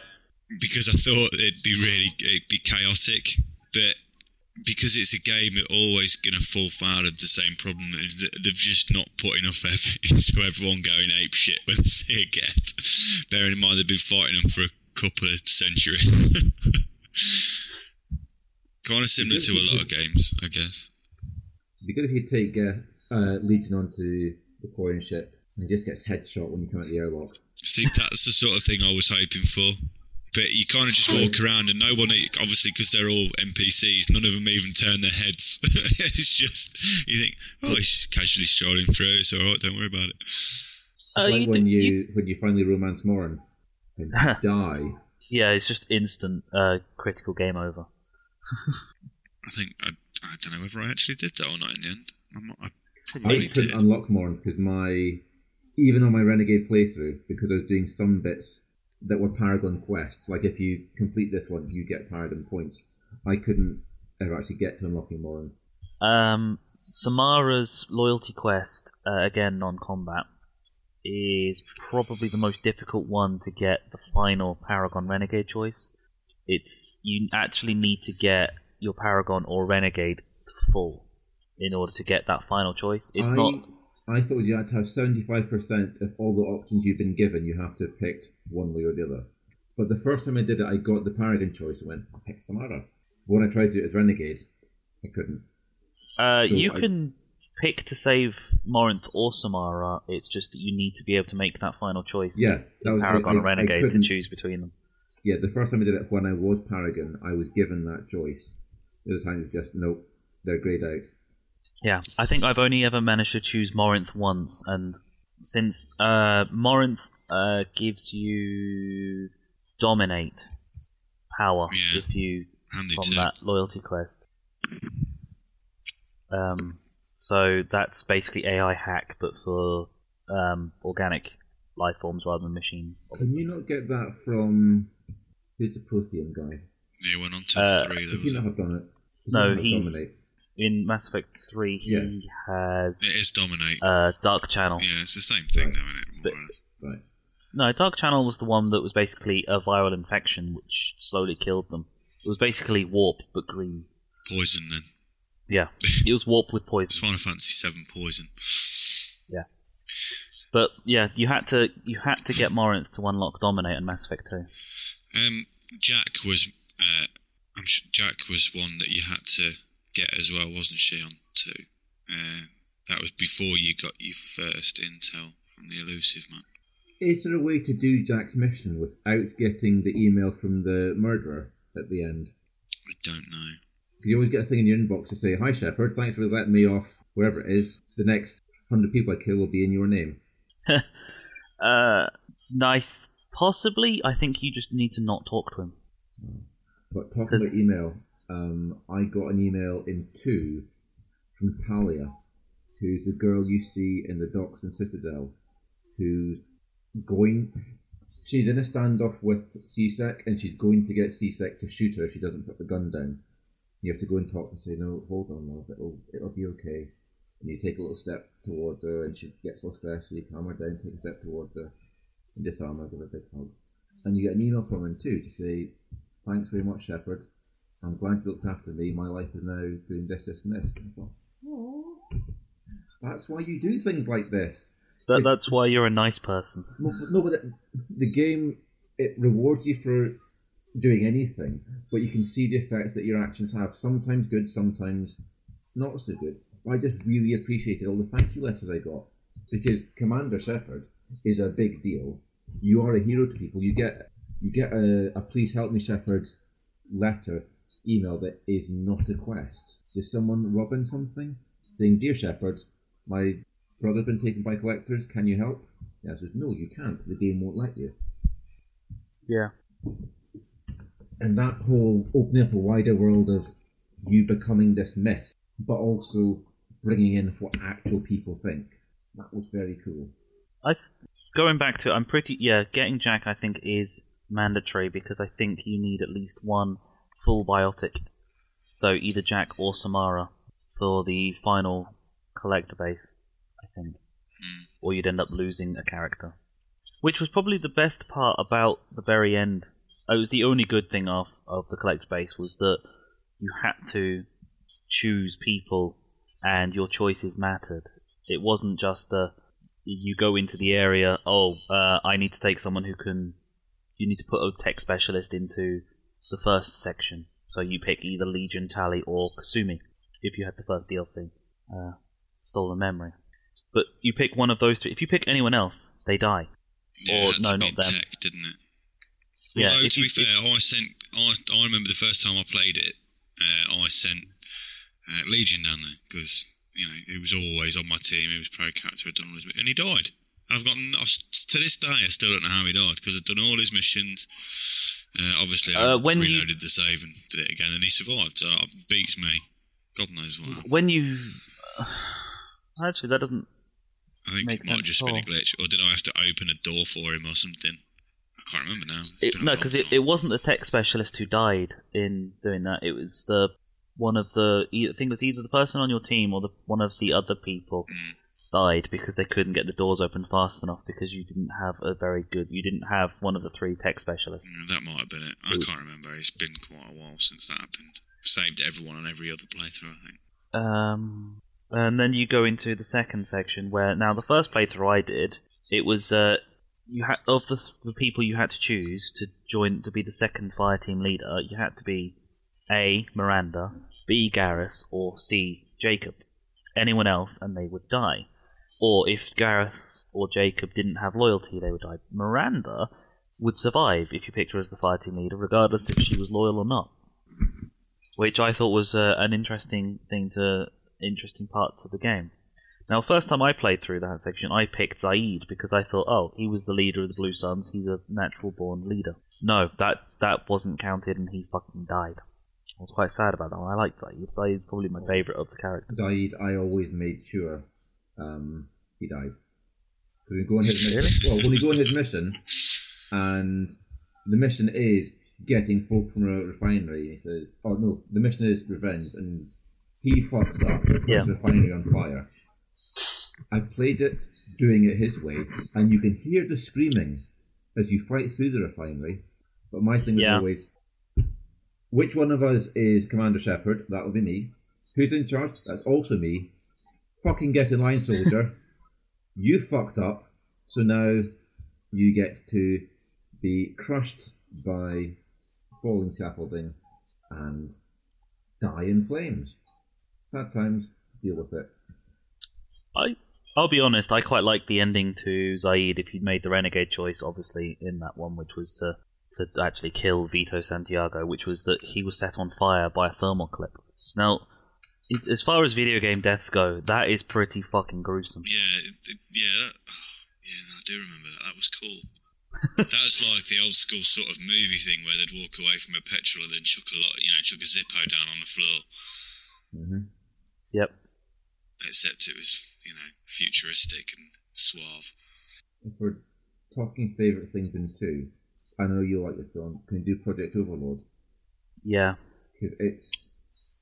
The setting is very creepy and unnerving. This base that's been taken over and you have a computer screaming at you. You don't know what it is, you don't know why.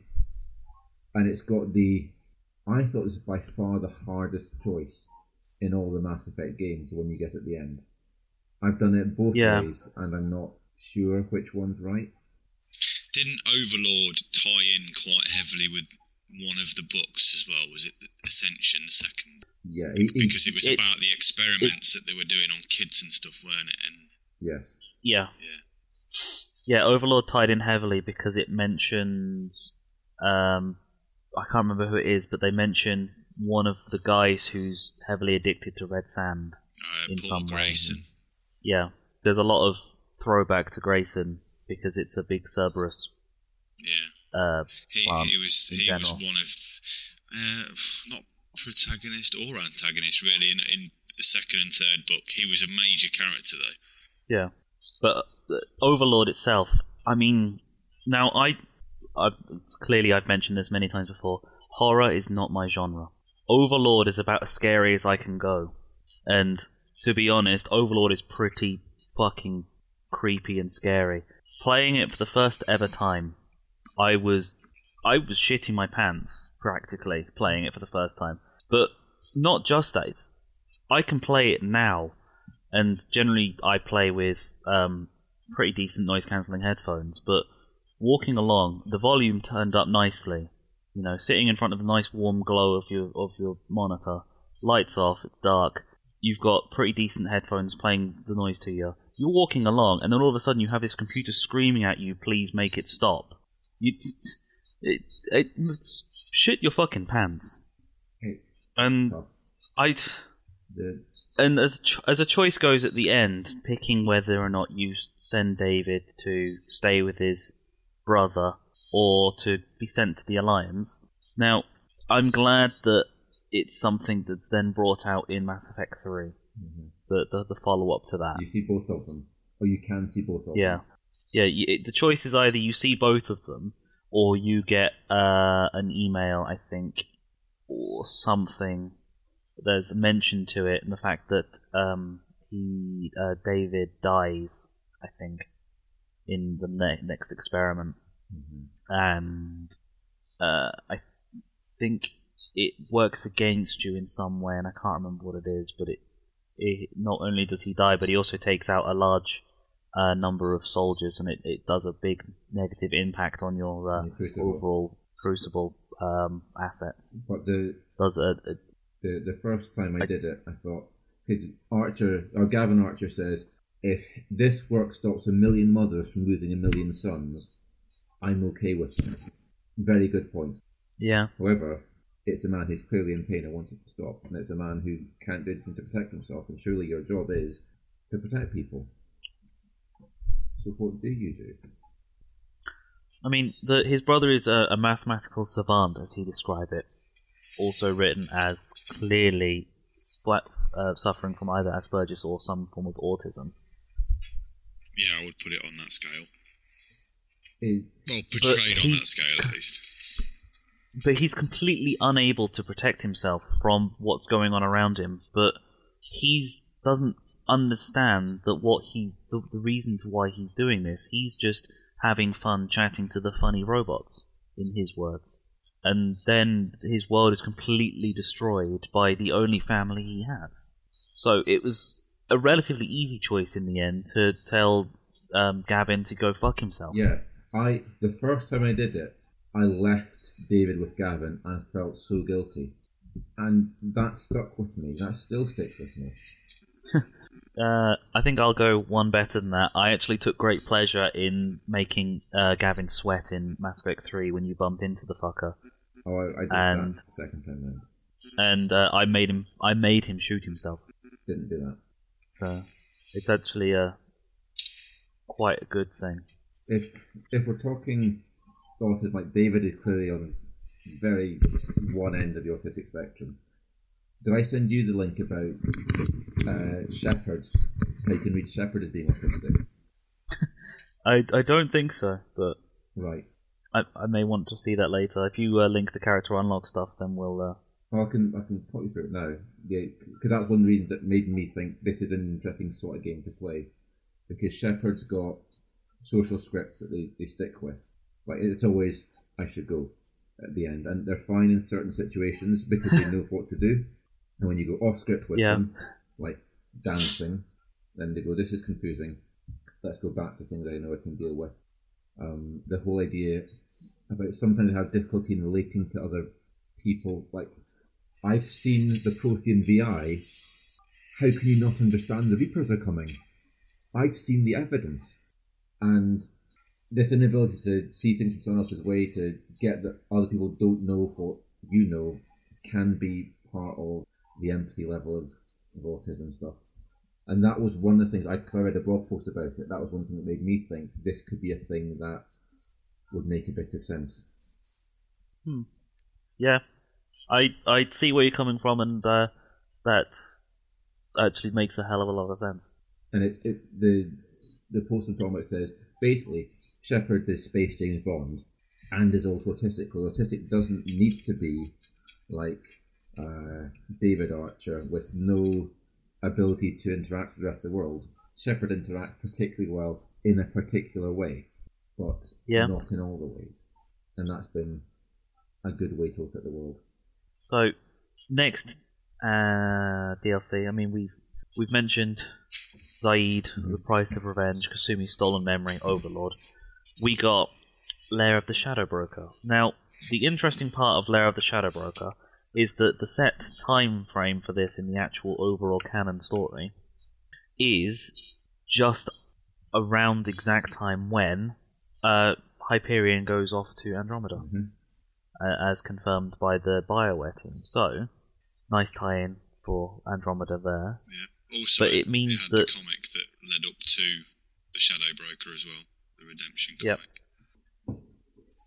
But with Lair of the Shadow Broker, that means that there's a lot of information out there, and includes the fact that there's at least one tie-in in Andromeda to the Shadow Broker himself, and you actually know who the Shadow Broker is at the time of it, which is the Yarg. Who's ultra cool character, and I'm gutted that we didn't get to see more of him other than that slight cameo in 3 and a couple of Codex entries. I quite liked the cameo in 3, especially if you took Liara with you. What cameo in 3? When you go to Sakesh to get the female Krogan, if you take Liara with you when the Yarg breaks out of containment, and Shepard will say, "There goes the next Shadow Broker," and Liara replies with, "That's not funny." Yes, I remember that. So there's Lair of the Shadow Broker, where you, as Commander Shepard, once you've unlocked Ilium, and you've done a couple of missions for Liara on Ilium, you give her the information of the location of the Shadow Broker himself. And from that, you travel to Liara's apartment, discover she's no longer there because someone's took a shot at her. You meet a fellow Spectre, try and find Liara, and that's where you discover that Spectre was in fact working against you, trying to kill Liara because she's in league with the Shadow Broker, which is technically against the Spectre code. And after you kill Visir in the middle of a restaurant, after going through an erotic hotel, what's the name of the hotel? Azure. Oh no, I like erotic hotel. I think you should just call it that. But it goes through the erotic hotel Azure, where you get another piece of amusing dialogue between Shepard and Liara, where he questions. She says that it's named for a part of the Asari body, and she says in certain places, and no, in certain areas, it's known as a part of the Asari body. He replies with which part, and she says mainly the lower reaches near the bottom. Replied with, "Oh, I meant where on the body." So did I. It's the way you tell cheeky. Very cheeky. It is. It's exactly the way that I say it that makes it more funny. What, that sort of that kind of monotone? Yep. I've never really spoken to a woman voice. It's why it makes sense for me to tell these things. Maybe and not definitely. you. I'm with the nice conspiracy theory that Shepard's mentally ill. Like that. Shepard being mentally ill certainly makes that exchange being a lot more entertaining. But then you move to Hagalaz, a planet which is in perpetual day-night cycle of extreme heat and boiling water, and then the oceans freeze over at night time. So there's a permanent thunderstorm going around where the day-night cycle is, which means that there's a perfect place for a ship to hide.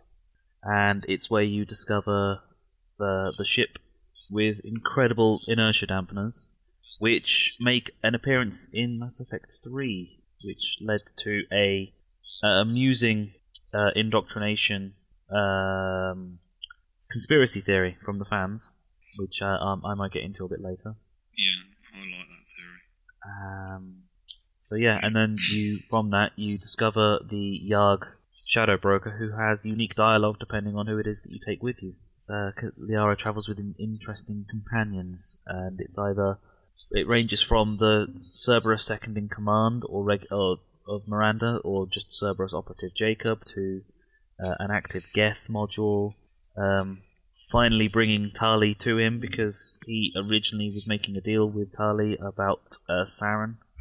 Yeah, the first game, yeah. Bringing an assassin of Thane, which is also bringing an Archangel.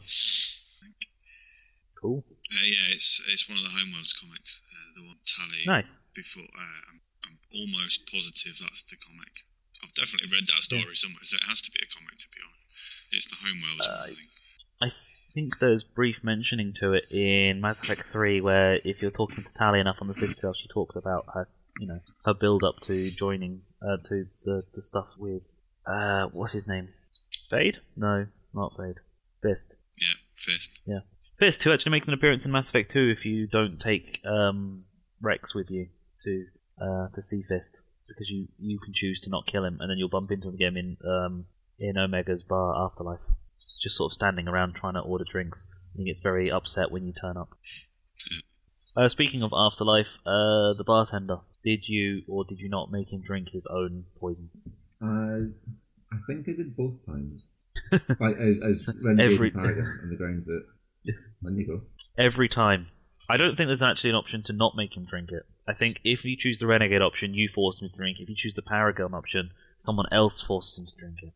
I think it's the random Turian next to you starts going gets a bit aggro about it, and basically forces him to drink it instead. I don't remember that. But was it on 2 where... we're doing spoilers anyway. Was it Liara's dad on 2? Liara's dad's in 3. No, I think she's in 2 as well, and you get drunk and she turns into a different person. Oh no, Liara's dad is in 2, because she's the Ilium bartender. Yeah, so when you get drunk on Ilium then, and she starts off as the older matriarchal looking Asari lady, octopus head. You have a couple of drinks and then you look at her again and she looks like a fresh out of the bag baby 20-year-old Asari smoking hot, which I thought was brilliant. Like beer goggles in a game. Great stuff. I didn't know that was a thing. Yeah. It's quite amusing. Know that was a thing. Well, there you go. I know that if you drink too much on the Citadel, then Shepard collapses and he wakes up in the toilet with the Turian peeing next to him. Yep. And your squad mates are you're right. No, they're not. It's not even that they're standing over you. It's that if you take Miranda, she's just sort of sitting on the floor of the men's room, just sort of waiting for you to stand up, just sort of content, just going, "Is everything okay?" Yeah, it's fine. But the important thing is that in that exact sequence, Shepard drinks Rincol. Which was that some the sort Crow of can worm describe as drinking broken glass. Yeah, gross. If we're talking Omega, can we talk about Arya? You can talk about anything. Arya's a very cool character. I was pleased to hang out with her again in 3, in the DLC. The Omega DLC was great. It was. Because apart from anything else, you get Arya's flare ability, which is stupidly powerful. Like, I stopped using Shockwave. I thought I'll just use flare. Boom. I stopped using pull, or rather lift, in the first game from playing that one, because you unlocked Lash, which was basically pull but on steroids. Yeah, Arya is very. Her whole idea about I run this place like a queen, and she's not intimidated by you. Other folk go in for the whole mystique. She doesn't. I just liked doing Arya missions. It's disappointing that she only has so much to say. Like, you go back and it's the same script and stuff. You can't prompt her. Like, she does more when you see her in Purgatory on the Citadel. Is that the bar? Yeah. Yeah. Yes. So she can get like progress reports from her, and she says, "How are you getting on with this?" But yeah, they clearly just couldn't afford Carrie-Anne Moss for more than like 50 minutes of her time to record a couple of lines. I didn't realise that was Carrie-Anne Moss until very recently. The only person that... The fact that it looks almost like her. Yeah, but even Strakowski, or Yvonne Strakowski's got the same face, but looks very different with brunette hair. I didn't notice her. I didn't notice Nina Sirtis in 1. I didn't notice Adam Baldwin in 2. The only person I clocked as soon as I heard them was Martin Sheen. Did that have anything to do with the fact that it actually looked like Martin Sheen as well? I didn't A young version. A young version of Martin Sheen looked like it too. That it was a mystery drink anyway. The one that you had to get pissed to see the different version of Liara's mum. It was the mystery drink in Ilium. I just did a super special search engine look up. So we've only got one more DLC to talk about for 2. Wait, which one was... I can't remember which one. Arrival. Which was bloody hard the first time I played it. Yeah, playing Arrival on the harder difficulty. Because I think I played Arrival on Insanity because I don't even know why. It wasn't necessary, I don't think there was... The DLC actually you had to play it on the harder difficulty. I think the only difficult achievement was getting through all of the waves when you get to the Reaper fragment. I didn't manage that. I just got shot after 4. Yeah, it's I think it was 5. You had to complete 5 waves of enemies. If you did, you got an achievement, which at the time I needed because I wanted to complete Mass Effect 2's achievements. Because I needed to, because I love Mass Effect 2. But every time since then, I've just died at the first enemy. I just run up to him and waited for him to kill me, because am I fucked doing all of those fucking waves? They were fucking tough. There's a room... I don't remember what... You go along a corridor and there's a room that opens up and there's engineers and other folk. And I died so many times doing it as a Vanguard. 2 minutes as a soldier. You put on Adrenaline Rush, you peek your head round the corner, snipe the pyro, snipe the engineer, do that 3 times, job done. Playing as a Vanguard in any room where there are pyros is fucking impossible, because you just launch yourself right into their flamethrower. Or you shockwave someone, which you need to be a little bit closer than I was. It was very difficult. I've honestly never played as a Vanguard. I'm almost positive, apart from in the multiplayer. That makes sense. I mean, Mass Effect 2 didn't really put a lot of emphasis on biotic detonations, and there was no emphasis at all on tech explosions. Yeah. Like, at all. I just went with the magic thing, and I like the biotics because it reminded me of magic. So I've always just stuck with Adept, mostly, or Soldier, for Insanity playthroughs. I did an Infiltrator a couple of times as well, but... I can't remember which class... I don't know.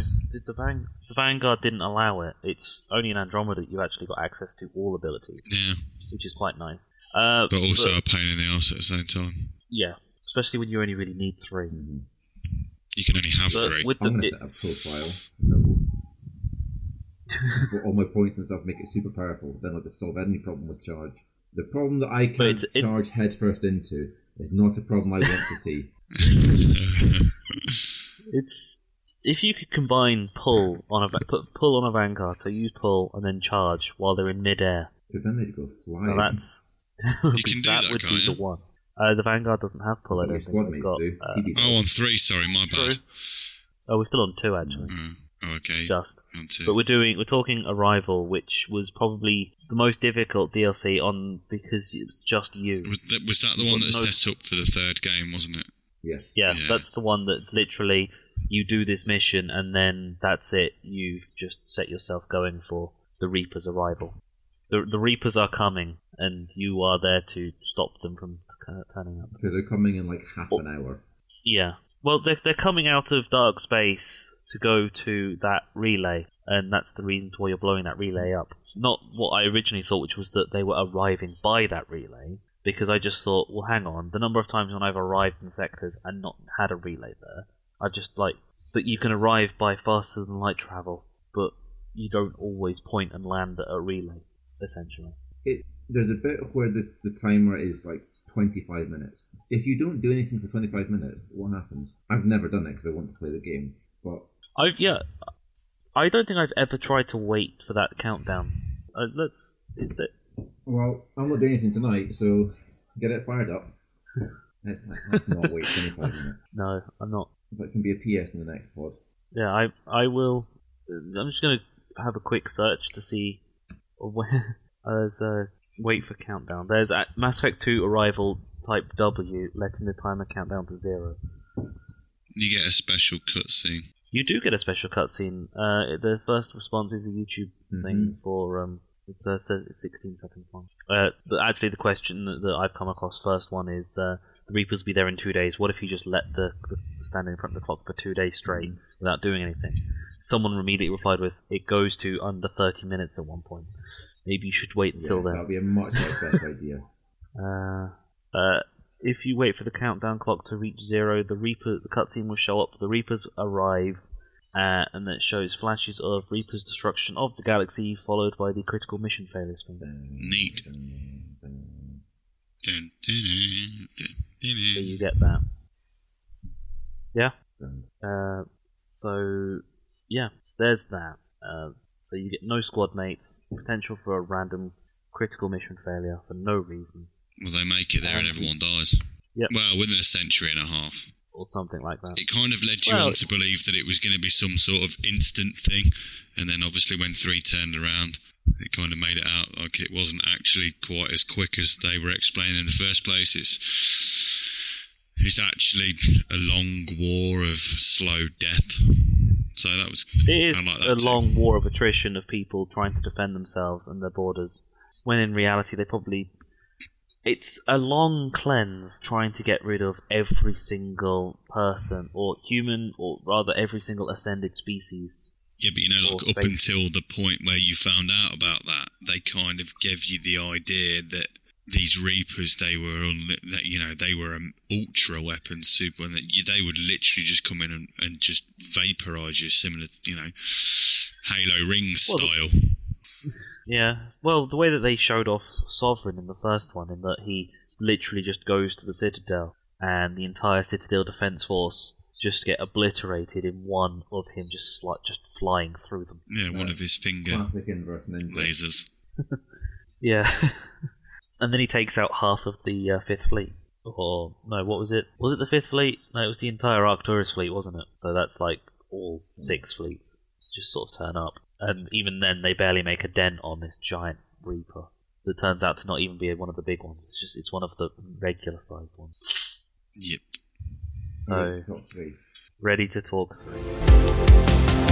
Mass Effect 3, 2012, and we released a game that was almost entirely panned by all critics and regular players, and people who claim to love the franchise have all said the ending is shit, and because of that, they want their money back. Fuck those people, right? If you love a game that much, you take its faults and you go, you know what? There isn't really anything else they could have done for this game for an ending. It really was building up to a big, well, this is the end. What else were they going to do? The first time I played, I thought this ending's fucking bullshit, because I spent time building a galactic community behind me, and then we lose the mass relays to service that galactic community. But it doesn't need to be a happy ending. The point of this is things come at a cost, and Mass Effect 3 is huge on loss, and the things people give up so that other people can do something. And the fact that I didn't get the ending I wanted, my Shepard died when she destroyed the Reapers, that's fine.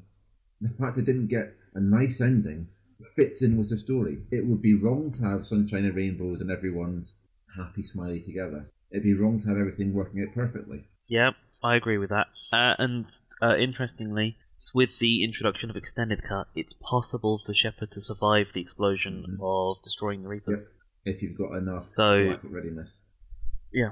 If your galactic readiness is high enough, it doesn't require you to play the multiplayer at all. I think it's easily achievable with 50% readiness, especially with the DLC later on, but that's more later.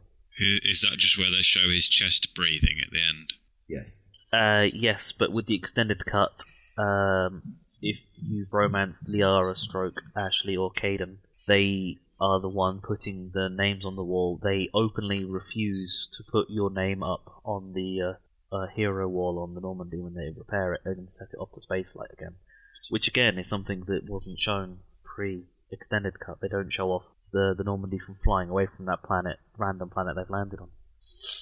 So there's something else that was added to the Extended Cut that I distinctly remember. So there's that. Endings in all games are tough for me. It's It's the last point that I would be playing that game. It's the last thing I'm going to strongly remember, and it's quite often burdened with sequel setups lately. But Mass Effect 3 was a real kick in the nuts for me. You know, we played 150 plus hours for one playthrough, and everything about Mass Effect 3 was great. If I could just cut that last half an hour, you know, I didn't want an ending where everyone was super happy. I didn't want an ending where, you know, we won without consequence. I just wanted, I kind of just wanted the decisions that we'd spent all that time to make a difference and to actually be the end. And the end itself, you kind of look at it with that whole every game sets up a sequel now, and thinking, how the hell can they go on a sequel on this? It's just so, yeah. While I didn't absolutely love it, I didn't absolutely hate it either. It just sat somewhere in nowhere land. I get annoyed with the idea that your decisions didn't have consequences, or they didn't matter in the end, because they mattered to me when I played it through. I said I felt guilty about not looking after David Archer, but knowing that I made the right decisions about the Genophage and the right decisions about who to help and support and how to treat people. That mattered to me in my death. That mattered to me as the galaxy was saved or was destroyed, because that's the world I want to create. So it might not have a cutscene at the end, but how I played the game and each part of it mattered to me, even if it wasn't reflected in what the developers produced to reward me at the end. I mean, some of your decisions that don't look like they matter do. I mean, you can, if you don't go to Grissom Academy to help Jack out, she gets captured by Cerberus and turned into a phantom, who you then have to kill. Neat. If you picked Morinth in Mass Effect 2, you kill her as a Banshee. Yeah, that's a big sort of. It's just on Earth. You just happen to find a Banshee called Morinth. It's not even something that you really care about at all. It just happens to be, instead of saying Banshee in their health bar, it just says Morinth. Like, that didn't happen to me, but I like that there's lots of very small bits of storytelling in Mass Effect. It's bleak. My goodness, it's bleak. If you go to Huerta Memorial Hospital, I would go several times just to listen to the Asai talking about her post-traumatic stress disorder, but hiding in a farmhouse with an Earth girl who I think is Joker's sister, and trying to rescue her squad mates, but her squad mates have been indoctrinated, so they fight her off and she's got to kill them. Then you get a Spectre quest where she wants to have a gun. And because I've listened to her, I know if you had a gun, you would kill yourself. So you don't do that. But you can say, yeah, she gets a gun. And then, yes, she kills herself. Huge surprise. There's a bit at the very end of it where you're in the Earth base before the final mission, and you listen to someone doing, or being given instructions for doing CPR or stemming a wound. Remind me. He's missing a leg, I think, and you're making a tourniquet. Yeah, so you listen to someone who's panicking, doing up someone's leg, and then the person she's helping dies, and you listen to that. You listen to her fear, and then you listen to her saying, "They're coming. I can't do this." And there's a gunshot, and then it all goes quiet. So having a happy ending in a game where people have suffered like that, you can't go back to the way it was. You have to have something different, and having Mass Effect really be destroyed or something. I think that as much as we don't like it, it works as a way to finish off the story. Yeah. I mean, a Mass Effect 4 is possible, because the overall canon story is Shepard is destroying the Reapers. You destroy the Reapers, Shepard survives. I mean, his quality of life's probably not very good. I mean, he's already on the autistic spectrum, apparently. Yeah. That doesn't mean you've got poor quality of life. Okay, so I'm not saying that it does, but I mean that he is essentially someone who is on the autistic spectrum who's just been exploded in some way. So all he now knows is pain and suffering. So it's going to be a Mass Effect 4 is going to be interesting if they can make one, because it's entirely possible. But even then, and it doesn't need to be like Dragon Age has 3 separate characters for each of its 3 games. It's got the Warden, Hawk, and the Inquisitor. Yeah. And you get a much broader range of what you can do in creating these characters. Does the Warden show up in 2 and 3? Because I know that Hawk Hawk shows up in 3. Someone shows up in 3. Hawk shows up in I never played Inquisition. Origins. Somebody from 1 shows up in 3, depending on what you did. Depending on what I didn't finish Origins, but depending on which of the options that you pick in the original, in the opening, it says, "Oh, this is what happened in 1." Depending on one of the characters from 1, I think it's Alistair, shows up as a drunk in the pub. Yeah. Because he's not the king, essentially. Because you chose the woman to be queen. But yeah, Mass Effect doesn't need Shepard for number 4. It doesn't, no. Yeah. I don't think he needs to be in 4 either.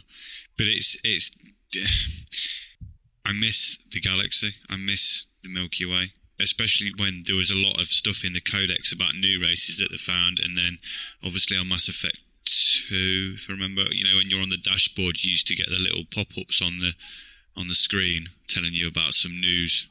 It was like live. I think they kept it live for about a year. It used to update every couple of days. And it used to pop up and tell you about new races on there, and there was a couple of new races.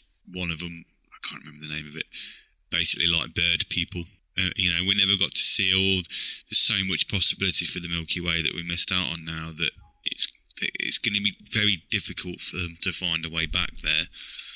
Did you ever see Matt Rhodes' concept art for releases that didn't get in? Matt Rhodes did a concept. Yes, I think I've got all of the special editions. There's a race that are basically a bunch of worms in a sack, but they have a human face that they staple on to the front of this sack.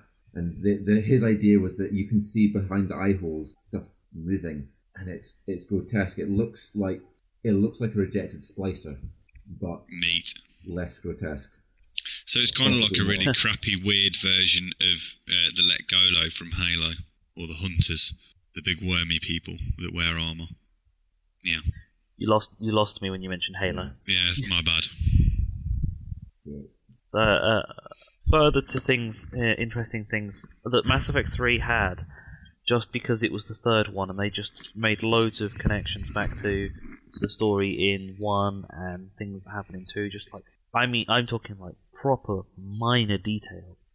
Like in Mass Effect 1, on the Citadel, when you go there the first time, and you go to the Krogan statue. Standing near there is a pregnant woman and her brother-in-law, the brother of the father of the child. The father died of a heart condition, I think, and he's trying to convince her to take a test which has the potential of harming the baby, to see if he has this heart defect which can be cured before he's born. He has a 1 in 100 chance of having this heart defect, versus he could have a 1 in 10,000 chance of suffering from having this test being done. Which one do you pick? Mathematically speaking, you're going to pick the one that's got the better odds. So you want to take the test because 1 in 10,000 chance of suffering in the future versus 1 in 100 chance of dying before he turns 20. So it's a no-brainer, but you really need to think on the side that the fact is that the mother, she's just lost the love of her life to this problem, and the guy that she's talking to is his brother, who was also just lost the closest people to him to this problem. But they make a reappearance again in Mass Effect 3. They're just sort of sitting on a bench next to General Araka, the Turian who you chat to about Sha'ira the consort, because he's the arsehole who sold the Alcor sex tape with the consort. So yeah, there's that's just the minor details. What are they saying in 3? Because they don't ring a bell. They are talking about trying to save the sun some way. I can't remember what they say exactly, but they're just sort of talking about because they've lost contact with him because at a school somewhere, and they're trying to and Shepard essentially walks up to them and says that they need to relax and that it's going to be okay essentially. But yeah, if I recall correctly, it's the same people and everything is okay for them, I guess. Apart from the whole, the Citadel gets invaded later on and they're not there afterwards, so don't really know. My favourite followed-up story is Jonah, the Quarian. That just I didn't put two and two together until very recently when I played through in quick succession. I recognised the name, the fact that when you do Tali's loyalty quest and it's Jonah's mum, and you get that her death at the hands of the Geth, and then you go to Quarian Homeworld and you find his dad talking about how he's finally made it onto the Homeworld. Taking a little sidetrack, just talking about the sad missions and kids. On Andromeda, on EOS, there's basically a simple fetch quest called What He Would Have Wanted. Yeah. Have you finished that? I did, and oh fucking hell! That was tough. Probably not done that one yet then. Oh, it's... The first one seems, this is completely fine, and the second one, it's like, it's not so bad. The third one, it's like, okay, yeah, I don't like where this is going. 4, fuck. What the fuck? And then the fifth and final one is kind of... It's back to normal. It's for everyone listening, if you've not got it, you have to place a probe. Someone died placing a probe. You got to put the 5 last. I've just done the second probe. Oh, and you get a little. Keep on doing it, Dad. You're doing great. Oh, motivation thing. And then the 4th one is, hey, Dad, I'm so sick, but you're in the future, so it doesn't matter. I made that noise when I played it, and my flatmate went, "What?" I had to explain. I'm sad because a fictional sick child has lost his fictional dad, and then the fictional dad died. I'm looking forward to doing that one then. Mass Effect is very good at getting very small bits of story that connect with you. They are, for all its rubbish shooty fucking people in space, there's a huge amount of heart in it, and some of it's manipulated and pulling heartstrings, but it gets me. Yeah, I'm going to move on to what I mentioned earlier. Remember the Krogan on Ilium who's trying to read poetry to the Blue Rose of Ilium? Yep. Amazing guy. So, yeah. If you convince her to stay with him, you'd later meet them on Tuchanka. She's chatting with him, and he's really happy about all that. When you do the mission for Rex to take out the Rachni, and you meet Grunt. Mm-hmm. If you've convinced her and him to be together, one of the side holes in the wall behind some webbing is the corpse of a Krogan with an audio datapad, which is completely innocuous, it doesn't really mean anything to you. You head back to the Citadel, and it just appears out of nowhere. It's not part of a quest or anything. You get nothing for this at all. You don't get reputation, no XP, nothing. You just get a prompt at one of the shops in the main shopping area. You hand her this datapad, and the first thing you hear is, "Oh, Blue Rose of Ilium." And that's when you realise that it's Char, the Krogan, that you just got together with the love of his life. You've managed to convince her that he is the way forward for her, and he goes off and does a mission for the future of the Krogan and the galaxy, and he died, providing you with a flamethrower that's completely useless in that mission. I think I did get that. Mass Effect is actually about war. Not, fuck yeah, war, but it's about civilian displacement. It's about losing your home. It's about nothing being the same again. It's about, what do we do now? The docks and the Citadel, they're a great addition to the story, because I'm struggling to explain. There's this whole idea that here's what happens to people while heroes go off to be heroes. People are caught in the middle of it. And my whole thing for Shepard is they have to make sure that they don't trample on anybody. When you get to see Kelly, what's Kelly's last name? Kelly Chalmers. Kelly Chalmers. You get to see Kelly from Mass Effect 2. And she's dedicating herself to helping people out, and go, good, well done, I like this.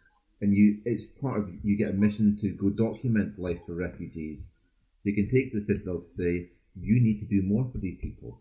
And even if I take the hard ending of we'll fight the Reapers to the end without a Citadel, and everyone dies, it's still important that you look after people as that happens. Yeah. I very recently, in my playthrough, made the mistake of accidentally not selecting to tell Kelly Chambers that she needs to do more. And it's the first and only time I've ever made that mistake, because it just never occurred to me. And then as soon as I did it, and I was like, oh fuck, I just thought I've accidentally killed Kelly Chambers off. Because if you don't tell her to change her name and change her hair to blonde, then she gets pulled out of a line. And it's just, you walk into the area, and one of the random people, one of the NPCs just says, "Did you hear about what happened to that girl Kelly?" No. Well, they lined us all up, and they said, one of them pulled her aside and said, "Are you Kelly Chambers?" She said yes, and they put a bullet in her skull. And it's just, wow, what the fuck? Just out of nowhere, it's just like one accidental choice of picking the top option instead of the bottom option on a conversation tree that you don't get a chance to go back on whatsoever. You can't repeat this conversation, you can do nothing. It's just, you've killed her, or you've saved her life. Yeah, she can... And it's just unbelievable, things like that. She can also, if you're a dick, you can say things that makes her kill herself. I didn't know I could do that, and now I'm... That's... What?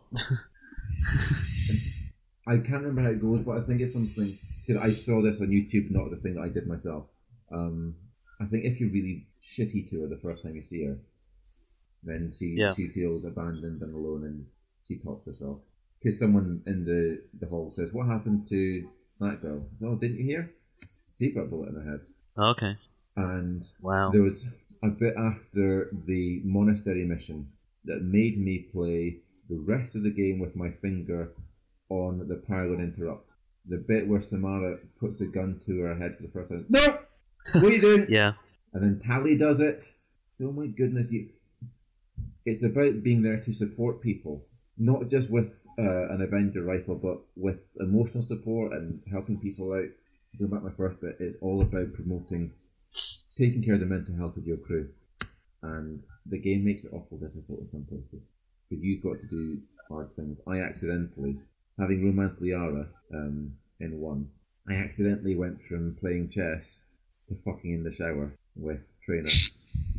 Yep. You can walk into romance without too much difficulty if you're not paying attention. Liara was pretty pissed. She still shared that Sorry Mind Melt thing with me, but I knew that I'd let her down by fucking somebody else in the shower. In my uniform. Trying to think. There's only... who is it? Tali. In Mass Effect 3, if you have slept with either Liara or you slept with Ashley, either or, and you take them with you when you go onto the Geth ship with Tali to pick up Legion in Mass Effect 3. Mm-hmm.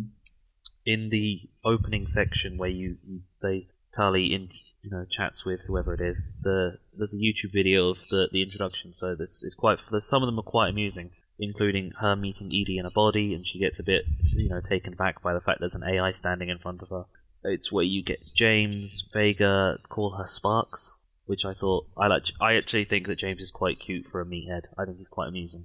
Just his little nickname. God, I could fire him out of a cannon. So some of his little worst. And it was voiced by that pleb as well. I can't remember his Freddie name. Prinze Jr. Oh God, he's only done one decent role, and that was the nanny in Friends. Everything else has been crap. Right, if we're doing this just now, he's on a list of people who can go fuck themselves. Oh God, Vega was. I'm going to play Lola. The fuck you will. You should play as Maelstrom, but he calls you Loco. He can fuck off that as well. I'm your commander. This is a chain of command. It's what I whip you to show you I'm in command. And when you go to the bar on Omega, and he says, you fill out a uniform pretty well. Get the fuck! I would, if there was an option for a Renegade Interrupt to just piss the whip in front of the dudes in the bar, I would do that. What I had to instead was go to the medical bay, respec him, take his point down to 0, and say, you sit in that cargo bay, you ain't coming out on another mission with me. He's just such a dick. Oh, there's a bit in the bar as well, I'm sure. Does he force you to buy a round of drinks or something as well? Yeah. At that point, I just want to go, fuck you. Yeah, it'd be really good to show the guys that get to fuck. I'm giving my audacity the finger while I speak to you. The funny thing is that it's the Renegade option to buy them a round of drinks. Oh, is it? Oh, please, me. It's pretty. It's He was an awful character. because he throws you in the deep end with the whole introducing yourself to the crew and says who's like us, and then you do the whole salute and full on Marine. I am GI Joe, full on soldier man, and that you buy everyone a round of drinks as the renegade option. The Paragon option is to tell him to go fuck himself and buy his own drinks. See, there's a Jeff Goldblum very short interview where people will say to me, Jeff Goldblum, Jeff Goldblum, and I always say the same thing. How dare you speak to me? And that's how I feel with Vega. Honestly, how dare you? Okay, so you guys don't like Vega, but I find him quite amusing. But you've fallen in love with him. Yeah, I love Freddie Prinze For Jr. some and reason, his voice on that muscle man, that meathead N7 guy. God. Thank you very much, Vega, for crashing our shuttle on Mars. I think I told you to sit in the shuttle and keep it warm. Not do that. You kind of did ask for him to crash, or rather to stop the robot from escaping, so that you didn't have a body. His Homeworld comic was crap as well, and I think that might have just tailed in with the fact that I just didn't like him as a character, so I hated the comic as well. The one thing I do like about Dave, and this is me being properly vindictive, the fact that his whole tragic backstory is that he sacrificed, or he got his whole platoon killed to get information that you needed for your mission in Mass Effect 2, except Shepard did the job anyway, so it's a pointless sacrifice. Yeah. Good. Oh yeah, he sacrificed his entire crew to try and a load of colonists to stop the Collectors, and Shepard was like, well, I did that. It didn't even break a sweat. There was just 12 of us. You're a whole platoon. None of us died.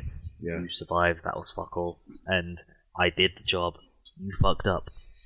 That's why I'm the commander, and you're just some random cunt. He's managed to get a bit part in the first section of everyone's third game, and then never to be seen the light of day again. Can I? Apart from John's.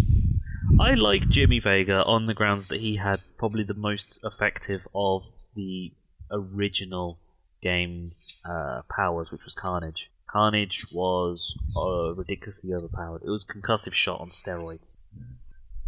You use Incinerate if you play as any kind of the engineering sides, and while they're burning, or if you even just have Inferno ammo and they're just sort of like sparking away on fire, and you hit them with Carnage. That explosion is a massive motherfucker.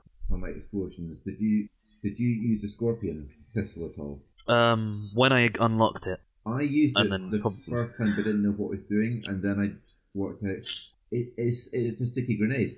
You don't need to get your aim properly right. Just point next to someone. Like for brutes, they're great. It's basically a small shotgun that has no weight. Yeah. And if folk are far away, you fire roughly behind them. Boom, boom, boom, explode. Fire three of them near someone, they die. Well, you want to talk about a small shotgun with roughly no weight. The Talon pistol. Use that on brutes, and they die in 3 shots. I don't think I equipped that one. Not on Insanity, they don't. The Talon pistol was only findable on Citadel, Priority Citadel Part 2. You had to go one of the rooms in the C-Sec Academy. You had to go out of the room, press a door panel to unlock it, and then you had to head back into the room to then get into that section to find the Talon on the floor. It was the way to get it, or you just buy it in the Spectre Requisitions afterwards. But the Talon was basically a shotgun pistol. And it makes a reappearance in Andromeda if you come across it, but it's not as good anymore. Yeah, I find a lot of weapons aren't good anymore. Almost all of the guns that make a reappearance, like the sniper rifle, the Raptor in Andromeda is fully auto, whereas in Mass Effect 3, the Raptor is single shot. It's rapid fire, semi-auto. And it's a beast to use in general because it's like using the Matic except more powerful and less weight. Yeah, I've tried the Indra. I thought that was crap. Yeah, the burst fire sniper rifle is completely pointless. But I think it's collector's edition exclusive. It's the N7 Valiant, which was a full auto sniper rifle. I think that was the one. Was that on 3? Yeah. Yeah, I did. I like that one. There was a couple of weapons on 3 that I really liked. There was a couple that were no ammo weapons that I found to be quite handy as well. Yeah. As well. But returning back to where I was, my original point was the meeting of Tali. and the interesting bit of conversation depending on who it is that you take in there. But if you sleep with Tali in Mass Effect 2 cheating on Liara or Ashley, then their reaction to Tali inside that airlock chamber is quite amusing. And later on, when Edie's explaining how you and Tali got intimate on the route to the Collectors, is also quite amusing, regardless of which character's with you. So I think there's on YouTube. It's available if anyone gets interested in watching it. I think I'm going to try and find all of these things and post them up with the Character Unlock Twitter account. All of these, as many of these things as I can remember as this episode goes live on Friday. After Brooker edits it tomorrow with a lot of the things cut out that really shouldn't be here, because we've been recording for almost 3 hours now. Yep. Yeah. Can we go back to my list of people who can go fuck themselves? Yes, your list of go fuck yourselves. There's an engineer who says, "Oh, did you see Edie's new body? I love her new body." That's a crewmate. Oh. You're on a charge. I don't know what charge, but you're definitely on one. The only Scottish guy in all of the Milky Way. We have... Yeah, the Scottish people in Andromeda, though, don't forget. That's what I said in the Milky Way. I can't understand Suvi. I find her really difficult. It's not just Suvi. There was, not personally, but a guy that I work with, he mentioned one of the Jarl had got, not Jarl, the Angara had got a Scottish one, which tickled me a bit. Yeah. The Angara have such a broad spectrum of accents. I've come across at least 2 South Africans and at least 3 Australians, and someone from at least one of the other more Central African countries. Yeah, they're strange. But I find Suvi very difficult, which I shouldn't do because I am Scottish. So it's not like it's a new accent. She's just tough. I might have to put subbies on. Yeah. So that engineer can go get fucked. Joker is... Kenneth Daniels? Donnelly? Yeah. Joker gets creepy towards Edie, and Edie goes, "Oh, Joker loves me." So, yeah, he should back the fuck off. Joker loves me. Yeah, I don't think that's love, honey. I think that's something different. Yeah. I'll let him get it on. There's no harm done in having a sex bot. Yes, there is. She's part of the crew. Edie's actually really fun. I like having Edie on missions. I think I said in the email, on the final mission, you're run towards the Citadel. What's it called? That spiral that takes you up. Yeah, I know the one. Yeah, when in the extended ending, your crewmates get flattened by a tank, and Edie comes up and she's twitching and glitching, and you go, "Shepard, I can help," and then Tali or whoever has to take her back up, and she's all glitchy, and it's very sweet. So you're broken, but you want to help. Everyone wants to do their bit, but some people can't. Yeah, in the extended cut, it doesn't matter who, because I discovered it doesn't matter who you take. Someone of that team gets blown up in that tank, and they get taken away in the Normandy without the Reaper shooting at it at all, that are right next to it for some strange reason. But that's neither here nor there. This is something that was added in afterwards when people were angry at that part. But I've had Jarvik say he wants to help, but you put him onto the Normandy to go, bug the fuck out. But it's just weird that new section, just because people are unhappy that your squad mates disappeared. But if you don't have your effective military strength high enough, then that tank lands on those people and they die. And they don't get taken away in the Normandy. Ah. Yeah. I lost Steve. Before that cannibal rooftop, I had his I had his shuttle crash, which I think is because I didn't speak to him at all. So I thought, I don't know your story. I played the game already. So my second playthrough, he died. Yeah, if you don't take him to the club in Purgatory, then he dies. Yeah, I didn't take him to the club. So it's like you literally have to go all the way through his romance thing and find out whether or not you want to be gay or not right at the end with him. If you're playing as male shepherd. If you're playing as female shepherd, you don't really have to worry about it. No, I just spoke to him for a bit. First time I spoke to him for a bit and he survived. Second time I thought, I know your story. I'll just cut to the chase. He died. It's like trying to romance Trainer. It's hilarious because if you're playing as Fem Shep, she jumps in the shower. And then you join her. I was very surprised. Yeah, just randomly, just like out of nowhere. It's just a choice of... Oh, you've got a shower. Come in. Sometimes that happens in real life. Yeah, it's just like straight up. randomly, it's like she's in the shower, and you've got the choice of either A, joining her and upsetting Liara, or B, you don't join her and she's very upset at the fact that you haven't joined her in the shower. But if you're playing as male shepherd, then you just play chess. There's no shower scene or anything. And after her beating you at chess, you say, "How about we get a little bit more comfortable?" And she replies with, you know when I said that I liked Edie's voice? Well, surprise, I'm a lesbian. Join a shepherd. You shouldn't be slagging your crew. It's unprofessional. It's why I always chose Liara, because she wasn't really part of the crew in the first one. That and Ashley was alcoholic space racist. Apparently, if you can romance Vega in the Citadel DLC, and by romance I mean you wake up with. No, I mean you put loads of pressure on him and he says that was a bad idea. For folk to play to say, that's pretty uncool, Shepard. Don't do that to your subordinates. Don't do that to them, that's not cool. I'm trying to... Is Vega even romanceable in Mass Effect 3 apart from in Citadel? I don't think so. I don't think so. Yeah, he is. Oh, okay. I'm sure he is. Because I remember getting the options for it when I was trying to just get burden of conversation with him. I know that Ashley and Kaidan are both romanceable in Mass Effect 3 for male Shepard, despite having no attempt at romancing them before. So if you sleep with Liara, and then you go after Miranda or Tali or Jack in 2, you can then sleep with Ashley in 3. Or Kaidan, obviously, because despite sleeping with Liara and with another woman, you're now a homosexual and willing to sleep with the random Canadian bloke. Maybe not. Maybe it's not actually romanceable, apart from in the Citadel DLC. Yeah, because I think it's James and Jarvik. It's possible to wake up with either of them, depending on who you've spoken to the most at the party. Jarvik. Speaking of the Citadel DLC, the datapad from Mordin.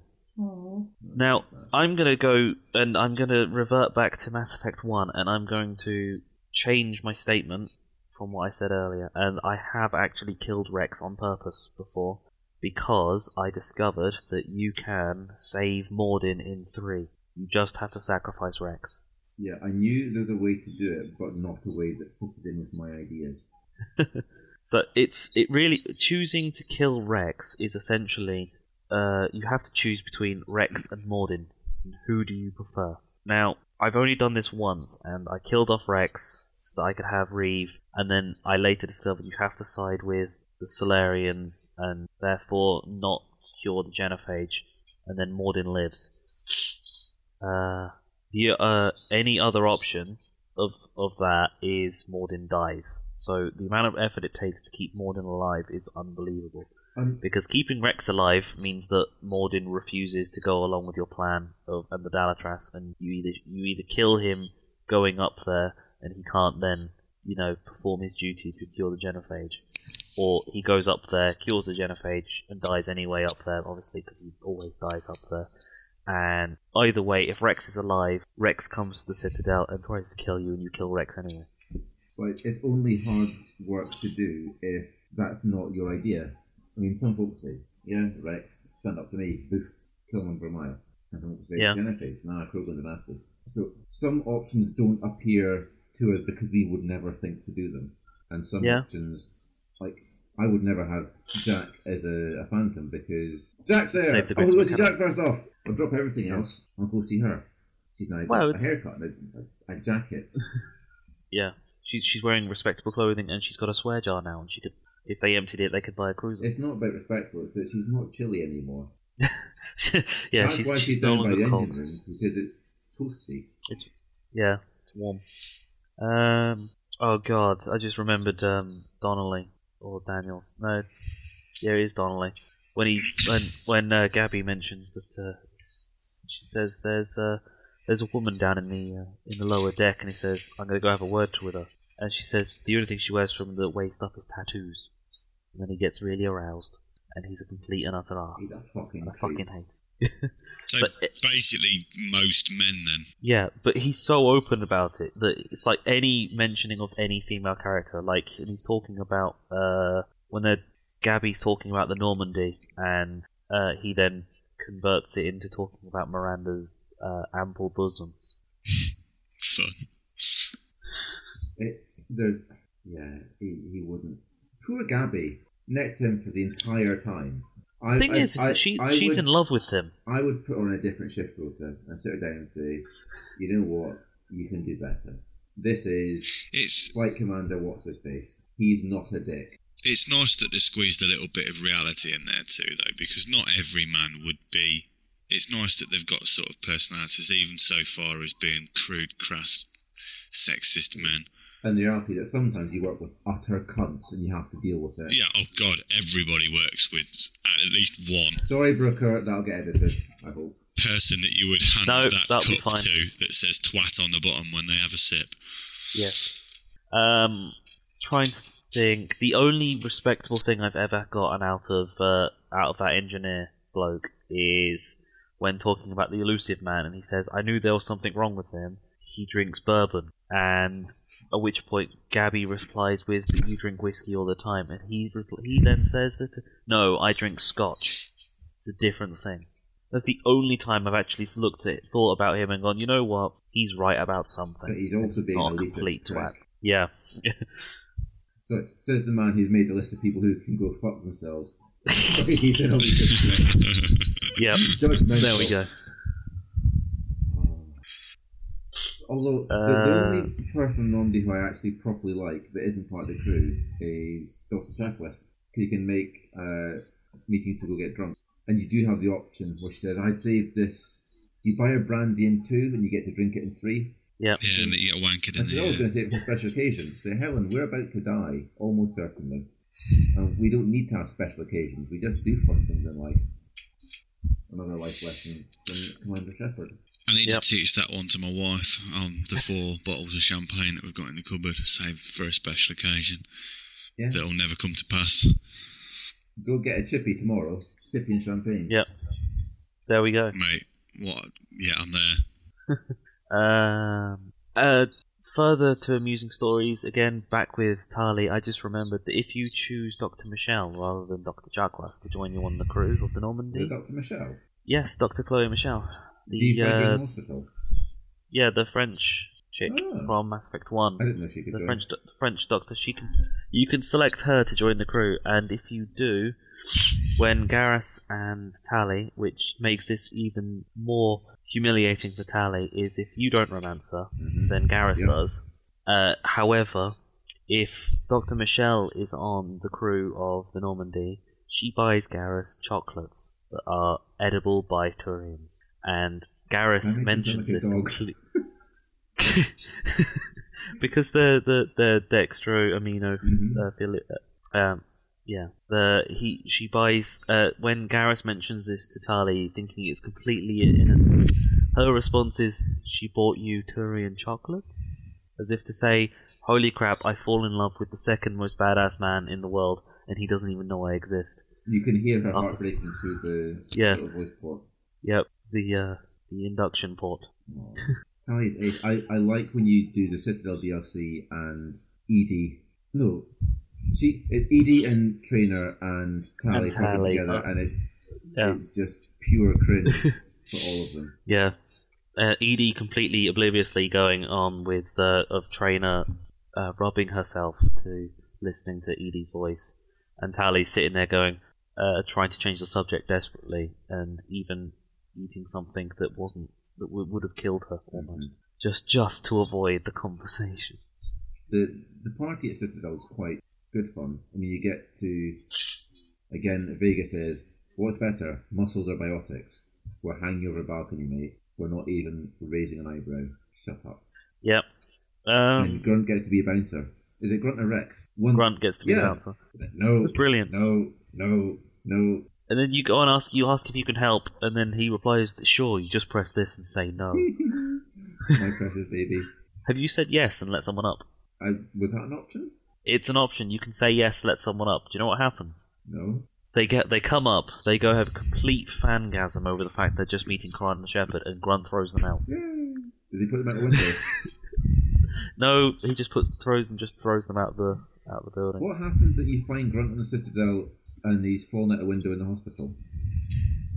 Oh, that's after you have the party. So The worst part about Citadel, I actually think, is that in order to get the characters to go to the party, you have to complete their story arc. But Miranda's story arc is the second to last priority mission. So you complete that, and then you do the Citadel's party so that you can then have Miranda at the party, and therefore sleep with her one more time at the party. Is that you don't get a lot of time between then and doing the final mission unless you've got loads of side quests still to do, which, if you're playing properly, isn't actually going to happen. But so it definitely means that it's possible to lose out, because Grunt's little extra side quest where you meet a random CSEC officer outside of the noodle place that you have to bail him out. fall out of. And you have to bail him out, or rather just convince the CSEC guy that Grunt is doing Spectre business. He's with me. He's my son. Can't you see? Yeah. That's just brilliant. Those cutscenes when Grunt's describing, it just describes what he did, and then you get the cutscene of him doing it. Yes. And it's nowhere near as majestic as the way he's describing it. It's fucking spectacular. It basically is Saints Row 3 in space. I know that was It is. I know that was Saints Row 4, but it's a massive cartoon. It's tons of fun. It's brilliant. It's like my Krogan allies helped me break out of the hospital, and there's just Grunt falling in front of next to a glass window, and no one sees it and pays attention. It's fucking. I love it. I actually might pull up. There's definitely something else I'm going to YouTube up and post all of these things. There's just so many different interesting things. The Citadel DLC was absolute, just complete and utter fan service, and I think that's why it was perfect. But even then, the Bad Shepherd. I think I said this at the start, but I could have spent more time with Bad Shepherd. She was so interesting to be your own worst enemy. Like, you are your own worst enemy. And the fact that you can't save her. At the end, when you're fighting the Normandy, which is a tough fight, and she is hanging at the cargo bay, you can either extend a hand to her, and I always do, or you can say, you deserve this and let her drop. But whatever you do, she lets go and gets splattered. Yeah.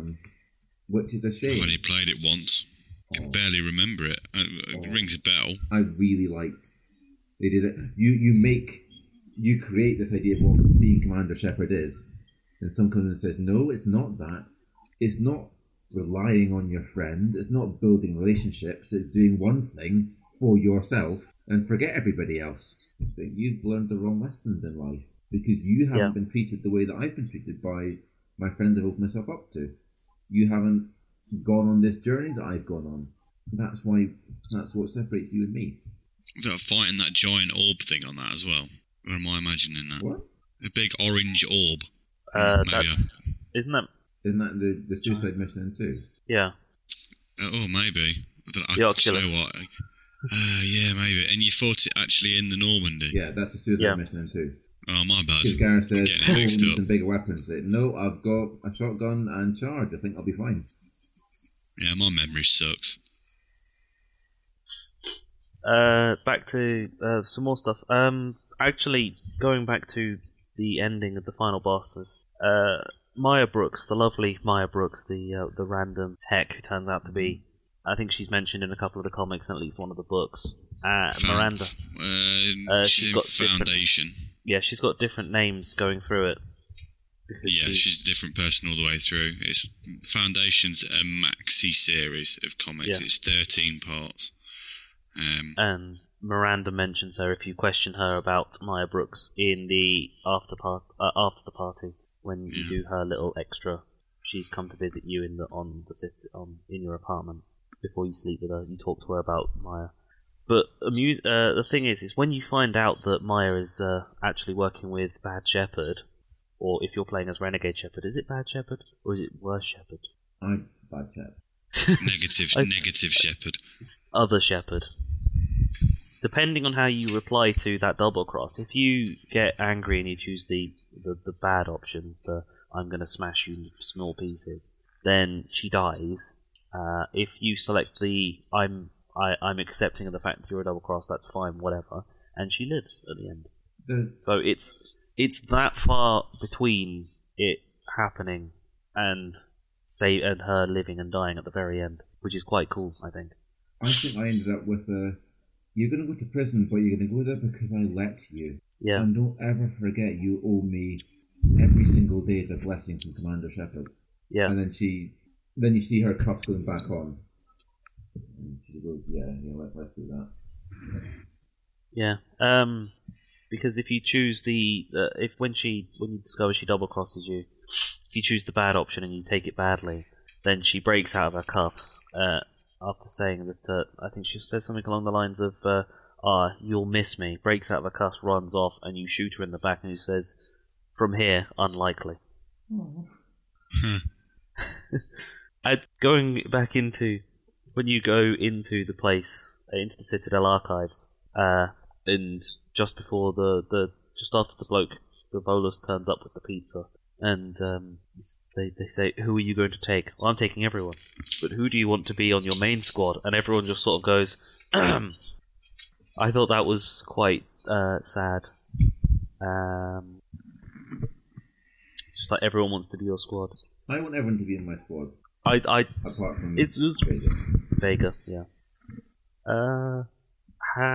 At the end, when Joker comes to pick you up in the car to go to Normandy, and you pick your squad mates, you get into the car, and Shepard looks back at the rest of them, and he's just like, what? I made the mistake of not choosing Garrus. And you get Garrus sort of sheepishly say, "No, I wanted to come." Did you let Garrus win in the sniping contest? 100% every time. No. It's not even a choice to whether or not he wins or not. It's you always choose to miss, because then you get the great scene of Garrus saying, "I'm Garrus Vakarian, and this is my favourite spot on the Citadel." No, I always get it. Yeah, never seen that scene. You're an arsehole. You're both arseholes, and I hate you both. I'm not going to pander. He wouldn't like me to pander to him. I'm too competitive. It could never happen in the imaginary land or the real world either. Garrus is space bro for life. Space bros. Yeah, and he knows we have got proper competition, so it actually means something when he beats me. But he won't, because I'm Commander Shepard.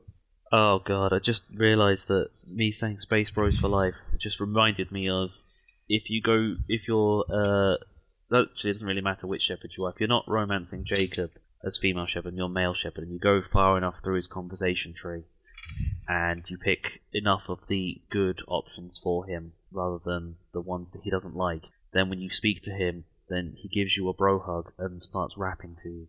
You just want to smack him in his stupid face. Yeah, it's exactly that type thing. It's just infuriating. At least he's not a racist. That helps. Yeah, he's not a space racist. So does anyone want to talk about Andromeda at all? Or should we just skip that completely? Not bother you? We've given a couple of mentions. We've mentioned a few things about Andromeda. we kind of brushed over it, didn't we? I mean, I don't want to spoil anything for anyone, because I've not really played much myself, to be honest. There's one thing I'd like to mention about Andromeda, so hopefully Andrew won't cut this out of it. In that, I mentioned earlier that going back to play Mass Effect 1 after playing 2 and 3, it feels like going back in time, and you're losing a lot of the things that make Mass Effect 2 and 3 better games, gameplay-wise. You know, the cover mechanics are better. Overall, just the shooting's better. Everything feels more refined. Movement's more fun. There's less problems with the actual thing, the actual gameplay itself. Andromeda's introduction of the jump pack. Going back to playing Mass Effect 1 with no roll, no jump pack, and nothing like that, that's going to be tough. One of my friends said that after being the Pathfinder, commanding Shepard feels like you're driving a truck. And I'm thinking even about being a Vanguard who's mobile. The charge in Andromeda is quicker. The strafing makes everything quicker. Getting across the battlefield to shoot someone is so easy. It's taken all the hassle out of widespread murder. Yeah. Everything's a lot quicker combat-wise. I mean, in a way, it's kind of a double-edged sword for me. I really used to enjoy, pausing the fight mid-fight, setting up my teammates what they were going to do, so that we could create combos with each other, so on and so forth. And that's kind of been stripped from this one, and it's left you with 3 potential powers to choose from. It just makes to be used at any way. Yeah, exactly. Yeah. So it's not completely bad. It's just different, and that's okay. I don't mind that. Yeah, playing this game compared to the other ones, this game is certainly going to be... I actually think that Brooker would probably enjoy this one. The combat itself is a lot more refined, but the ability to get around the various planets by jumping and then doing an air dash, or if you're playing as the Pathfinder profile, which I found to be the most entertaining one, which gives you the ability to blink, essentially. Yeah, that's the bottom one, isn't it? I've not quite unlocked that one yet. I think I need to put some more into one of the other skills. I think if you put, I think it's 12 points. It's 8 in each. 8 in each combat, combat, adept, biotic, and tech. You unlock the explorer class profile, and you get blink options, which is, in layman's terms, the ability to teleport. I don't have anything in short distances. Yeah, I do, because I've unlocked one of the tech powers that you probably haven't got that far yet. No, I'm just... There's a tech power that's locked behind a mission, which you need to do, and once you unlock it, you don't want any other power from that. That's pretty much. I will give you one recommendation for tech, though. The tech armor, or defensive tech, or something, one of the passive skills. It's vital to you if you're playing on one of the harder difficulties, because despite having barrier to give you decent as a vanguard that you're playing as, I'm assuming. I've not put skills in barrier yet. That gives you bonus to shields, but the defensive tech gives you greater damage resistance. So the combat you want for the ability to carry more weaponry, biotics to increase your shields, and tech to increase damage reduction. You know what I'm chuffed with? I can carry 2 assault rifles. Yes, it's brilliant, and it's not detrimental to the weapon capacity either. So I think I've got the Cyclone, which, if you put incendiary on it, it's handheld murder. And then I tried the N7 weapon, thought, this is rubbish, I don't want that one burst. But there was a mission I did where just getting in, you just walk into killing them. So I'll stay out, I'll get a sniper rifle. The only sniper rifle I could equip, or I could build, was one that shot in bursts. Oh, the Indra. This is useless. Yeah, it's garbage. I'm used to sniper rifles in Bioshock and in Mass Effect 2 and 3 being, you look through someone far away, and you press a button and their head bursts. Whereas I can't even control this. Because when you get a burst, you have to start shooting below their groin to go right up their body, and then they don't even fall over. I've got the ability to carry 4 weapons as long as they're relatively low weight, because I've got all of the... there's one in biotic and one in combat that I found so far. There might be one in tech as well in one of the passive trees. I don't know. I haven't really looked into it enough. The ability to increase your weight capacity. Mm-hmm. So I'm currently carrying... yes, but there's, like I said, there's one under offensive biotics, I think. But I'm currently carrying the a Matuk 3 that I've unlocked so far, a Cyclone 4, which is just murder, a Phalanx pistol, because it's a lot better than it was in Mass Effect 2, where it was slow firing with a laser sight. It's now a lot quicker firing. It's not as powerful as the Carnifex, but it fires a lot faster and has a bigger magazine. And I've also got a Raptor sniper rifle that I built that added an augmentation to it, and it now fires a laser beam. Neat. But it's pros and cons. Luckily, I picked the only sniper rifle with a greater than 10 capacity of rounds, 15. But the laser beam has a very limited range, which for a sniper rifle is not great. And 2, because it's only got 15 rounds, it means it only lasts for about 4 seconds before you need to reload it. So I'm assuming that the laser beam's designed for assault rifles augmentation, beam emitter, I think. I got that sniper rifle in multiplayer, didn't I, from opening one of the packs on the tester. The Raptor. It weren't a Raptor, it was another one. It was a foreign It was one of the new ones, and Oh yeah, I know. the other one. sniper rifle I had 300 damage, and this one had 1200.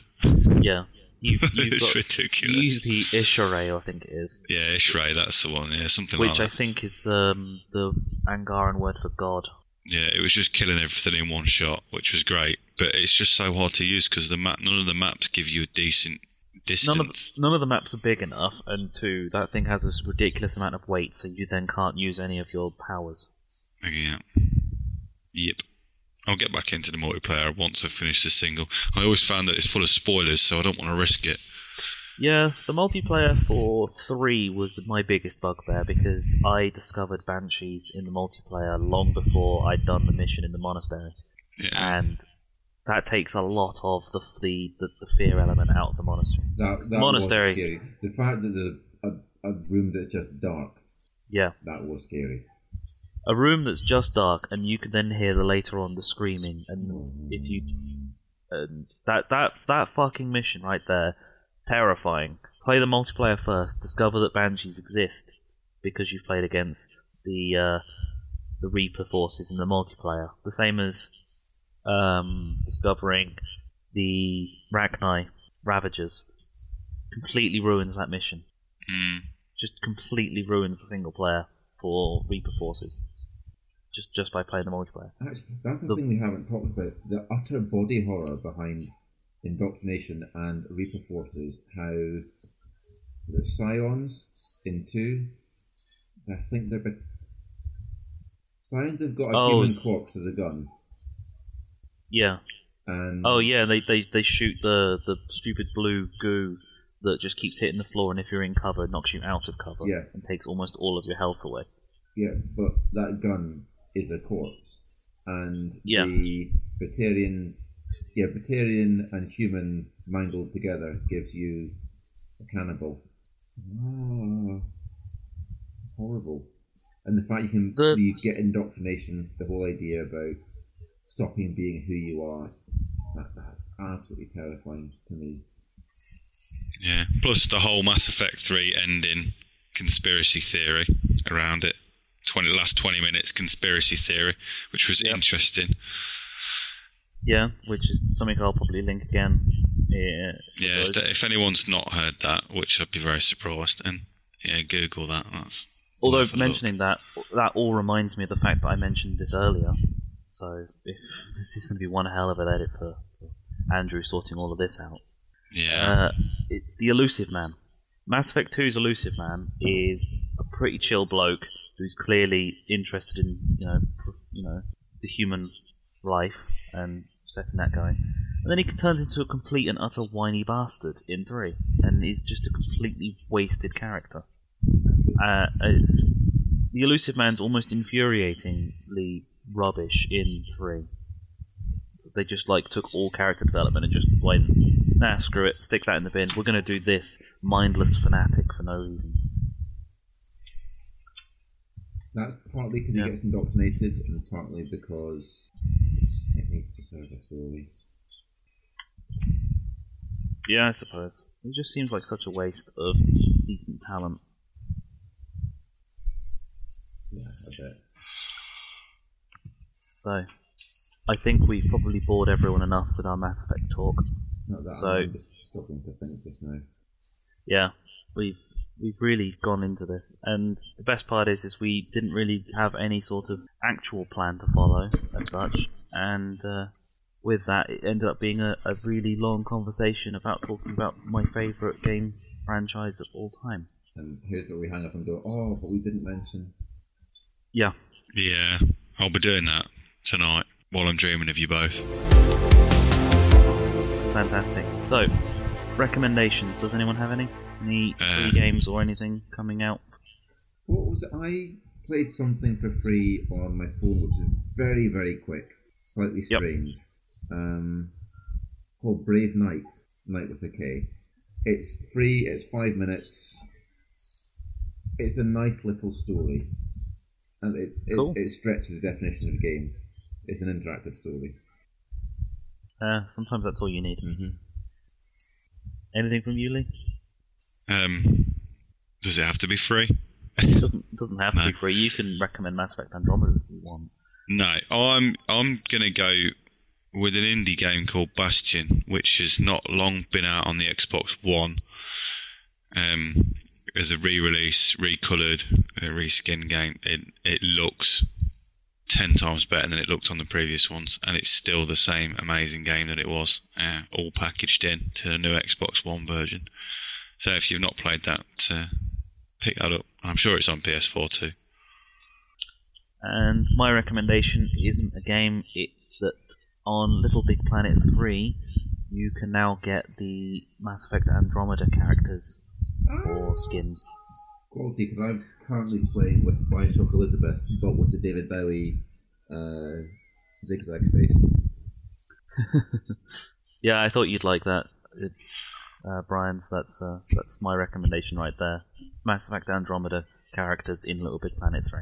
Just seeing Cora, I really like Cora's haircut. I think she looks really cute. It's really annoying that she's got such an annoying voice. I like how the first time you see Cora is when she comes into the Hyperion in zero gravity, and her fringe is straight down because her hair does not correspond to zero gravity. It's all the hair product. We didn't even mention squad mates like Old Man Krogan. Yes, Drac, brilliant. Love him. I found him to be quite boring. No, the thing I like the most about Drac is that Lexi is clearly in love with him. I've not really had it. I've not had too much interaction with him, but then I've got a mallet as well. So wait, okay. Can you get Cora in Little Big Planet 3? Because the only one I can see has got Drac and a Pathfinder and a Ket and a Remnant. That might be all there is. I was wishful thinking about Cora because I like Cora. Although I don't take her anywhere with me, I usually tend to have Jarl and Drac with me when I go anywhere.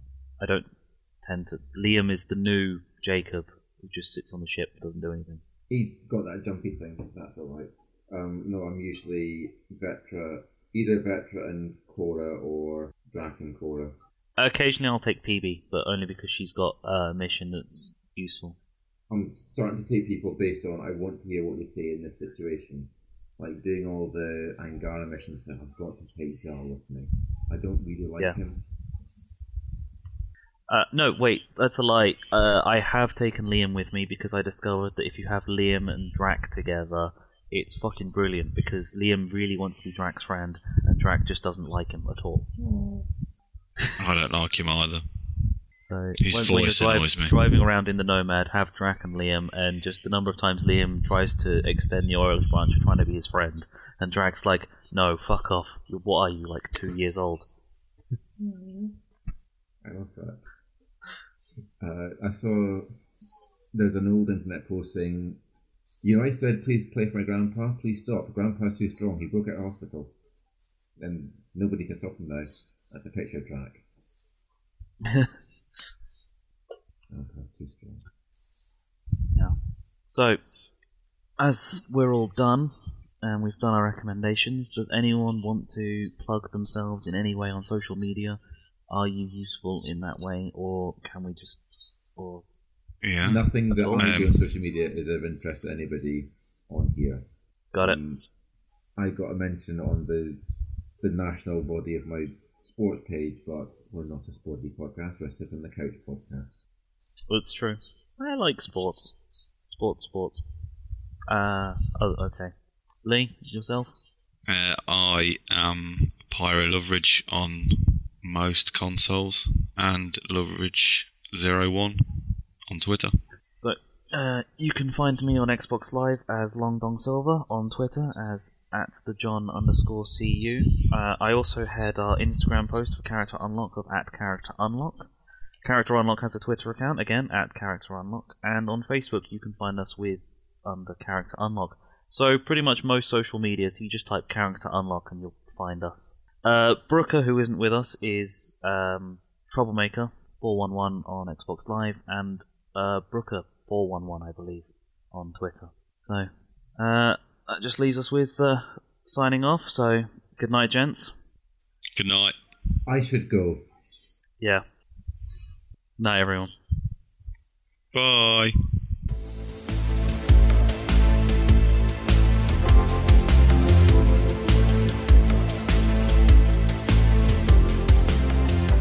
Character Unlock was presented by Andrew Brooker and John Miller, with music provided with permission from Miracle of Sound from the track A Dog's Life.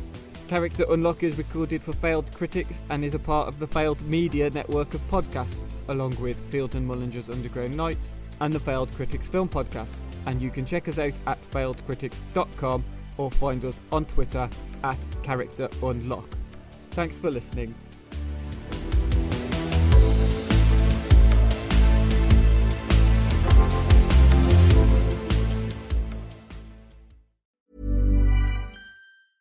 Even when we're on a budget, we still deserve nice things. Quince is a place to scoop up stunning high-end goods for 50 to 80% less than similar brands. They have buttery soft cashmere sweaters starting at $50, luxurious Italian leather bags, and so much more. Plus, Quince only works with factories that use safe, ethical, and responsible manufacturing. Get the high-end goods you'll love without the high price tag with Quince. Go to quince.com/style for free shipping and 365-day returns.